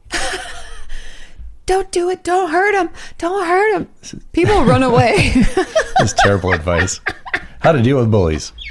Katie and Sean. Crazy. Find a tall friend, and you should act crazy. No. The funny thing was, I dealt with bullying for a really short period in middle school. And because I went through that, it like changed how I interacted with people, where I don't know what it is necessarily, but I can, without saying anything, look really cold and like dangerous a little bit. And so I do that a lot. I don't say anything. I just make people get scared. Like, I just go cold, like no emotion. Oh, I know the look. And it's been. Did you take the trash out? No, I don't do that to you. But I do it to people who I think are being rude or mean or something. And even as an adult, like someone who's being an asshole, you just like go unfriendly real quick, and it like stops people, I find. But again, like Aaron's situation's a little more intense than like me getting like my bra snapped and teased and stuff. We've talked about bullying before on this podcast, and I really think it's one of the worst things. Can you imagine being a kid now? No, because it was bad enough to get teased for like that like 2-year period. Yeah. It's another thing to come home and get on fucking Facebook or Snapchat or some shit. The scars that come along with that, the mental scars. Oh. And it happens to adults as well, which I didn't realize that was going on. But in reading some of the comments from your videos, a lot of people have issues, whether it's with their neighbors, their friends, their coworkers, family members. A lot of people feel like they're bullied, and maybe the other people don't realize what their behavior is doing. But man, bullying is. Well, and there's bullying as a kid, and there's bullying as adults, and it happens all the time. I'd like to tell people it stops at school. It doesn't. But maybe you can build better armor for yourself. Like, you learn some techniques. And like Katie has crazy eyes. I have tall friend. One thing I did, there was this girl at work. This is like years ago. She would just bully people. And she didn't try to do it to me directly, but she tried to do it to one of my friends. And so I went by her desk one day because she'd said something really rude. And I was like, so I heard that you were being rude to my friend, you know, it was Rocio. I was like, I think you're being rude to her. I was like, it's not really appropriate as an adult. You're like bullying someone. I was like, I hope you think twice before you say stuff like that, because that makes you look really bad. I just walked away. And stuff like that can make people like think twice. And it's just simple things. Being called out for bad behavior. Yeah. And it wasn't me. I wasn't bullying her. I was just like, hey, don't do that. That's not cool. Stop being an asshole, you know? And since I think because she hadn't done it to me yet, maybe she thought, I don't know. You wouldn't take her face in a photo and then Photoshop it on top of a pigeon, you know, or something like that, and like post that photo, make copies and post around the office, like a little revenge. Why would that be revenge? Well, make her look like the pigeon lady, you know. Oh, and then start calling her pigeon lady. Yeah, you got a pigeon brain. Yeah, exactly. You beat bullying with bullying. You know, you just a little bit of Photoshop. Bad advice. I know this is probably bad advice. That's what Erin's sharing is her bad advice. Yeah, but that's a fine thing. I think just as adults, if I can muster it up, which isn't always the case, but if I legitimately don't care what that person thinks about me, then my people pleasing goes out the window. And yeah, I can just tell people where to stick it sometimes when I need to. Yeah. Hey, Barbara, the bird brain bully. You know, back off. Every time she comes around. No, that's just more teasing. I know. You fight teasing with teasing. No, you just say like, it's not nice. Stop doing it. That's right. That's the adult way. Well, and then also there is you could threaten with HR if it's a work environment. Because that's the thing is, you're an adult, you can actually get them fired. Right. You can be like, it's a hostile work environment. And I could have said, if I wanted to, I could be like, if you talk to my friend again in a rude way, I'm going to complain and she's going to complain and we're going to file formal complaints in HR because it's a hostile work environment. Yeah. Hiya! Don't put up with any shit, guys. That's what I'm saying. Okay. Yep. Another piece of bad advice. Okay. Back to Erin's letter that I got was from Dr. Gerald Rabinovich, the worst psychiatrist I've ever worked with. I worked with him for a while because I couldn't find anyone else. That's what sucks sometimes. You're like stuck. There's like one in your area that takes your insurance or whatever. I know she's in Canada, so socialization. Whatever the process is. Who's in your region? Do you have what's it called? You get your primary doctor. They got to refer you out to I think it works different from province to province. Oh. And the rules. She's in Toronto. I've been gone for a very long time. True. So we should ask your dad or your sister. Mm-hmm. Okay. So worst that ever worked with, because I couldn't find anyone else. And I really needed to see someone. Basically, I felt stuck anyway. He would yawn and sigh every session and even fell asleep twice. You can be a shitty mental health professional and like not have good sound advice. Just fucking stay awake, for God's sake. Right. Remember 2 things that you can't do. You can't have narcolepsy and be a psychiatrist. No, it'll like exacerbate people's already existing mental illnesses. So horrible. Okay. So he fell asleep twice. And his only real advice was, and she's quoting, "Your emotions are like a light switch and you can turn them off and on when you want." That's the opposite. One day, this Dr. Rabinovich, he was sitting, he was probably about 26. He was sitting on a park bench and he had bought a tasty treat.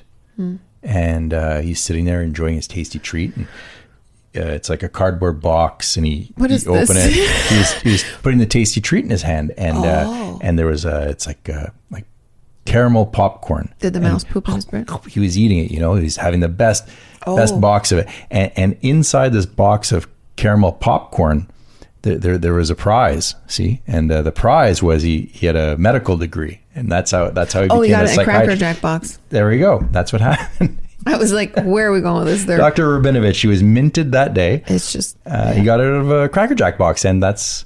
But sometimes I do have to...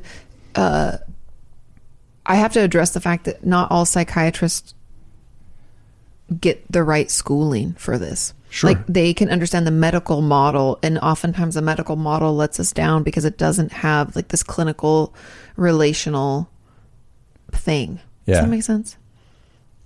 They don't always have good bedside manner, and they're not always taught behavioral skills. Like, they don't always... We spend, as a therapist, as an LMFT, we spend well, really 6 years, but let's say 2 fully focused on just how to offer support and tools and resources and therapy techniques to use with patients. They are not. Yeah. And also in the United States, and I'm sure this is happening medicine based elsewhere in the world, they keep fracturing the services because a doctor is very expensive. So then why don't we have... They used to do therapy and they used to learn it. Psychiatrists were medical doctors. Like Barry. Yeah, exactly. They would provide psychotherapy as well as... med management. Exactly. But now, because a doctor is so expensive, or a psychiatrist is so expensive, all they do, not all they do, but the majority of people practicing now is medicine management. Med management. And it's like 15 minute sessions. Then they write you a script. And then they kick down the therapy to people like me, which is fine, but it's like my cousin Amanda being a physician's assistant. Right. It's cheaper. And so you see the physician once when you go in, and then you're seeing physician's assistants. Even our old doctor in Santa Monica, I remember every time we would make our physical, like a yearly physical appointments, they would say, "Oh, do you want to see," I forget the name of his physician. Jillian. Or do you want to see Philip? And I was like, "Oh, we want to see Philip." And the doctor. The doctor, the actual doctor. And no offense to physician's assistants, like my cousin's one, I think it's great. But for that, I wanted to see him. I wanted to have him look at the blood work. I wanted him to sit with us and ask questions. And I just wanted that. And she's like, okay, well, we're going to have to book. It was like 4 months out or something. Yeah. I was like, that's fine. And then COVID hit.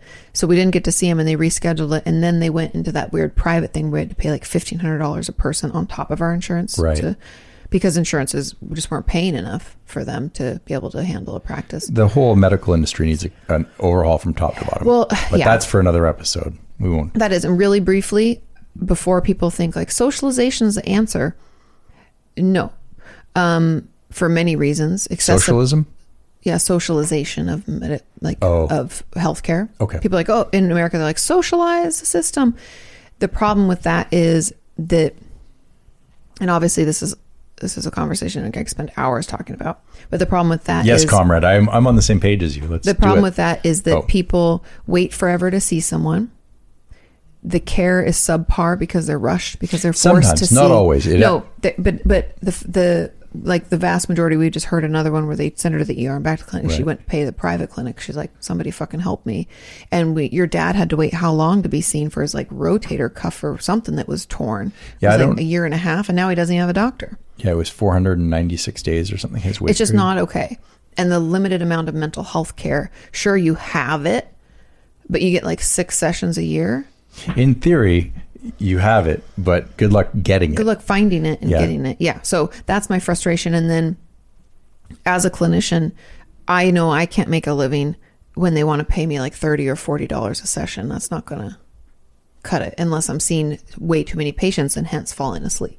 Yeah, right. The quality of care plummets. It goes down. Or like I can't do the research in between or have actual tools. So the quality of care declines, I think, as the more patients you're forced to see. And if you can't charge more, then you can't, you know what I mean? So anyway. Well, don't worry. AI is coming and that'll be talking to a computer soon enough. Anyway, so his advice, remember, your emotions are like light switch and you can turn them off and on when you want. She says, I wish. I know, right? I wouldn't even have a job. I'd just be like, just go flip that switch, dude. I finally got away from him a few years ago, but with no money in Canada's mental health system, I don't really have any consistent mental health support. And I think that's why the internet is pretty cool, because you can find additional resources. You have to dig even further. You have to look all... But there's also like online, like we partner with BetterHelp over the years and it's worldwide now, which is super cool. And there's Talkspace and there's Crisis Text Line. Like there's things coming on board even outside of like, in-person help through, Canada's healthcare system or the US's healthcare system or whatever. There are ways for you to get your needs met. I mean, unfortunately, nothing is as good as the real thing in person. And there's a higher quality with higher payment. And that sucks. It's unfortunately, this sounds bad to say, and I don't mean this as any like kind of minimization, but it's like the same that if I go to Target and buy a pair of jeans for $12, which I think they're more expensive than that, but let's say $30, they're not going to fit as nice or be as quality of material or even maybe last as long through wash and dries as if I went to Nordstrom and bought $100 pair of pants. Do you know what I mean? And I don't mean to compare it to clothing. That's why I don't mean it to minimize, but I think a lot of times with healthcare, that is the truth. Not always. But this is just the way of the world. The more, and this has been since the beginning of time. Well, I have friends that have like private healthcare where they pay for like private doctor. But the more resources you have in life, the greater the better care you have access to. The better access to everything you have, whether it's type food, of vehicle, clothing, homes. But what we're hoping happens is that, and I think it is happening. We happen to see a lot of the horror stories, but at least the basic social net is rising. And at least mental health care is now part of most healthcare plans, if not all. Right. Because in the States, it used to not be, and it wasn't like something you could access, or you had to pay extra. What do you think goes on in, lesser than nations? Okay, let's pull out of the pit of despair. Because Erin says, enough of the pit of despair. Okay. I have to end with something fun. Miss Deja Blue, remember, kitty cat, has claimed my backpack as her own. I can borrow it, but it has to go back on the table so she can lay on it once more. Yesterday, when I came back from the store, I had the nerve to have to go to the bathroom before I emptied the backpack and put it back on the table. How rude. I know, right? LOL. So when I came out, she was lying on the backpack with the groceries in it, looking at me like, how dare you? Do something before putting my bag back. I tried to get a picture, but she ran off too fast. But I got this one after I emptied it and put it back where it apparently now belongs. Hugs, Erin, the awesome Toronto contributor. Awfully cute. And she does look kind of like agitated. Yeah. Where she's like, mine. Yeah. And it looks like a nice little bread loaf. Yeah. A little loaf. Look, it all tucked in. Too super cute, Erin. Super cute. Okay. One last one from Lynn. Yeah, absolutely. Because it's entitled I Hate Sport. Okay, but we're going to have to wrap it after this because we need to eat. 10 o'clock? It's 10 o'clock. Ooh. Okay. Lynn says, hello. Howdy do. I watched OTDM episode 89 recently, and you talked about dogs and why they like to eat other animals' excrements. Mm-hmm. No one is entirely sure, but excrements can contain harmful bacteria, so it is not encouraged, according to Google. There are several explanations to why dogs might do it.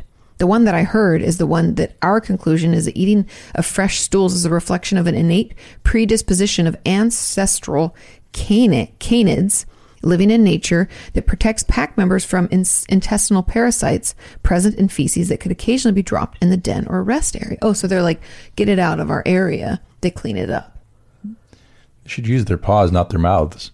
Translation, it's in a dog's DNA to eat poop. It's called canine conspecific copropophagy. Another source says copropophagia. Coprophagia. Coprophagia. Thanks for the education, Lynn. And just a little. Okay. Tanisha's story about badminton made me think about a time when a friend dragged me along to volleyball training or some kind of tournament thing. I never understood entirely what it was. There were so many going on at the same time in this big hall, and my friends tried to lead me along the wall. I just looked at all the balls being tossed around. I just wanted to stop for a minute and say that the world of balls, so many jokes, Lynn, makes me very uncertain, and I'm taking a chance here. If I'm completely using the wrong word, forgive me, please. But they were everywhere. No, you're doing properly. It's just I'm making a joke because balls making you uncertain is kind of funny. And all I could think about was that any minute. Have you seen that meme going around? Ready for 2022 like this? And there's a tiger, a striped tiger lying down. Okay. So the meme has words written over it, right? You know what I know what a meme is, Sean. Yes, thank you. Ready for 2022 like this. And the lion is lying down. You're looking at the rear of tiger, the rear of the tiger, and you see a swishy tail, and you see the striped leg and the body and the whiskers, but you're looking from the rear of it as it's lying down. And right at the back of it is a big nut sack. right? And right next to the nutsack is someone about to flick it. You know? No. Yeah, yeah. It's so again ready for 2022 like this. You know, like, and you're like, I'm running from the line, like, yeah, it's gonna get me. That tiger is like 2022. You know, Gonna get you. I didn't do a very good job of describing a meme. I know it's hard to describe a meme. It is. I was thinking when my mom and brother come in town, we'll play What Do You Meme? Oh, that's a good game. So good. I wonder if there's updates. Probably. Okay. So, and Lynn, we're just teasing you, and this is you're using all the right words, and your English is impeccable. But she says they were everywhere. And all I could think about was that any minute now, I could be hit by any one of them. I have balls flying around everywhere. Could be taken out. Now, because there was just so many. Maybe I should say that I hate places like this. I came with my friend because I owed it to her. She'd led me along the wall, and I was saying to her, do you really think this is safe? Did you ever have to play dodgeball in school? Yes. That was terrible. I mean, it was kind of fun. Well, the actual way that you get out of it, or if you want to just get out, the best way to do it is right at the beginning. Right. Run up, don't grab a ball. They're going to just toss it at you. You're done. But then it gets really crazy. Yeah. I was fast as a kid. Yeah. Speed was my thing. So I could get it, and then I'd run back and just let everybody else like go crazy. I could take one or two out. I mean, I wouldn't mind playing dodgeball right now. It's on ESPN, the Ocho. Remember? That's true. The That's movie true. Dodgeball. Yeah. Dodgeball. Okay, back to her thing. So she's asking her friend, do you think this is safe? And I thought, don't look. You're going to be fine. You're fine. Don't look. I tried to chase away any of the thoughts that like every minute now I'm going to get hit by one of these balls in my ear. My friend seemed fine standing there in the middle of it all. And to me, it felt like World War III. Right. Balls flying everywhere. Anyway, I survived there for a while. And then it happened. There was a ball. I saw it in the air on the other side of the room. I could swear that when it saw me, it changed direction. And it fucking accelerated. The target detected it was a predator. I thought, how in the world can that have seen me from all the way over there? It can't possibly be coming all the way towards me. But eventually I had to accept that it was. And I thought, react. Come on, body, do something. And the next thing I knew, I had a ball in my face. Felt the pain. Lost a piece of a tooth. Really? That's terrible, Lynn. The funny thing is that every time I'm with this person, okay, well, not every time, but when I'm with this person, I tend to lose a piece of one of my teeth. Sounds like a bad friend, or at least a dangerous friend, like a rebel. Puts you in situations where dangerous situations, where your teeth are apparently a commodity. Hey, you want to go to the dump and throw things, break some bottles. The last time it happened, we were at a party and she had a bit too much to drink. And while she was dancing on the dance floor, I came over to her and tried to ask her about something. And I can't remember exactly what it was. But when I waited for the answer, I stared at into the most distant face I'd ever seen in my life. And she looked at me, but I'm not really sure if she was actually looking at me. She was wasted. That's that wasted when you're like, are you here with me? And they're like, they're somewhere else. So she's not really sure if she's actually seeing her or not. Mm-hmm. And she had this crazy, lazy smile. I was a bit uncertain and was about to try and ask her if she was listening. And then she suddenly and abruptly turned around. And when she did, she was kind of dancing. So she hit me in the face with her elbow and a piece of my front tooth fell out. Jesus, Lynn, burpee. That's terrible. Here's a hot solution. Hot tip. Next time that person gives you a call, send them your bill from the dentist. Yeah, just... I was shocked over what happened. I tried to get her attention again and explain to her. But when I did, she tried to show her what she'd done to me. She just gave me that lazy smile again and turned around and continued dancing. Of course, she remembered nada the next day. But I just mean that when I'm with her, I think I should be wearing some kind of protection for my teeth. Right, mouth guard. Wear some headgear. Yeah, a mouth guard. A hockey visor. Yeah, just pop some, yeah. Because in one way or another, something tends to happen to them in her presence. 2 of my broken teeth can be traced back to her in some way. And the 3rd is from an accident with a bike. I'm not sure what it is about her that makes my teeth break, but it's definitely something. It's rough. Kind regards, Lynn. Thanks, Lynn. And yeah, maybe a mouth guard, or, maybe just be careful around that. Tell Tina you're busy next time she calls. Maybe just have a mouth guard with you. And then before you talk to her, you just snap it in real quick. Put your game face on. And if she asks me like, well, you've broken 3 of my teeth, so it's just preemptive now. One of them was a bike accident. Mm-hmm. But she was still with that friend. Yeah. Well, there you have it. There you have it, folks. Okay, we got to eat. It's late. Have a wonderful weekend. Do something fun. It was good talking with you. Yeah. And if any of these letters, I know we didn't get through many. If any of these letters spark something you want to send, feel free to send it in. But if you can hold off, that'd be nice because we're trying to catch up. Yeah, we should power through. I think maybe next week we just talk just only letters. Letter talk. Letters only. For letters only. Only for you. Okay, we got to heat up some leftovers. You know, I got to hear you sing a song. Did it peak in your headphones? You peaked. It peaked. Okay. Love you. Bye.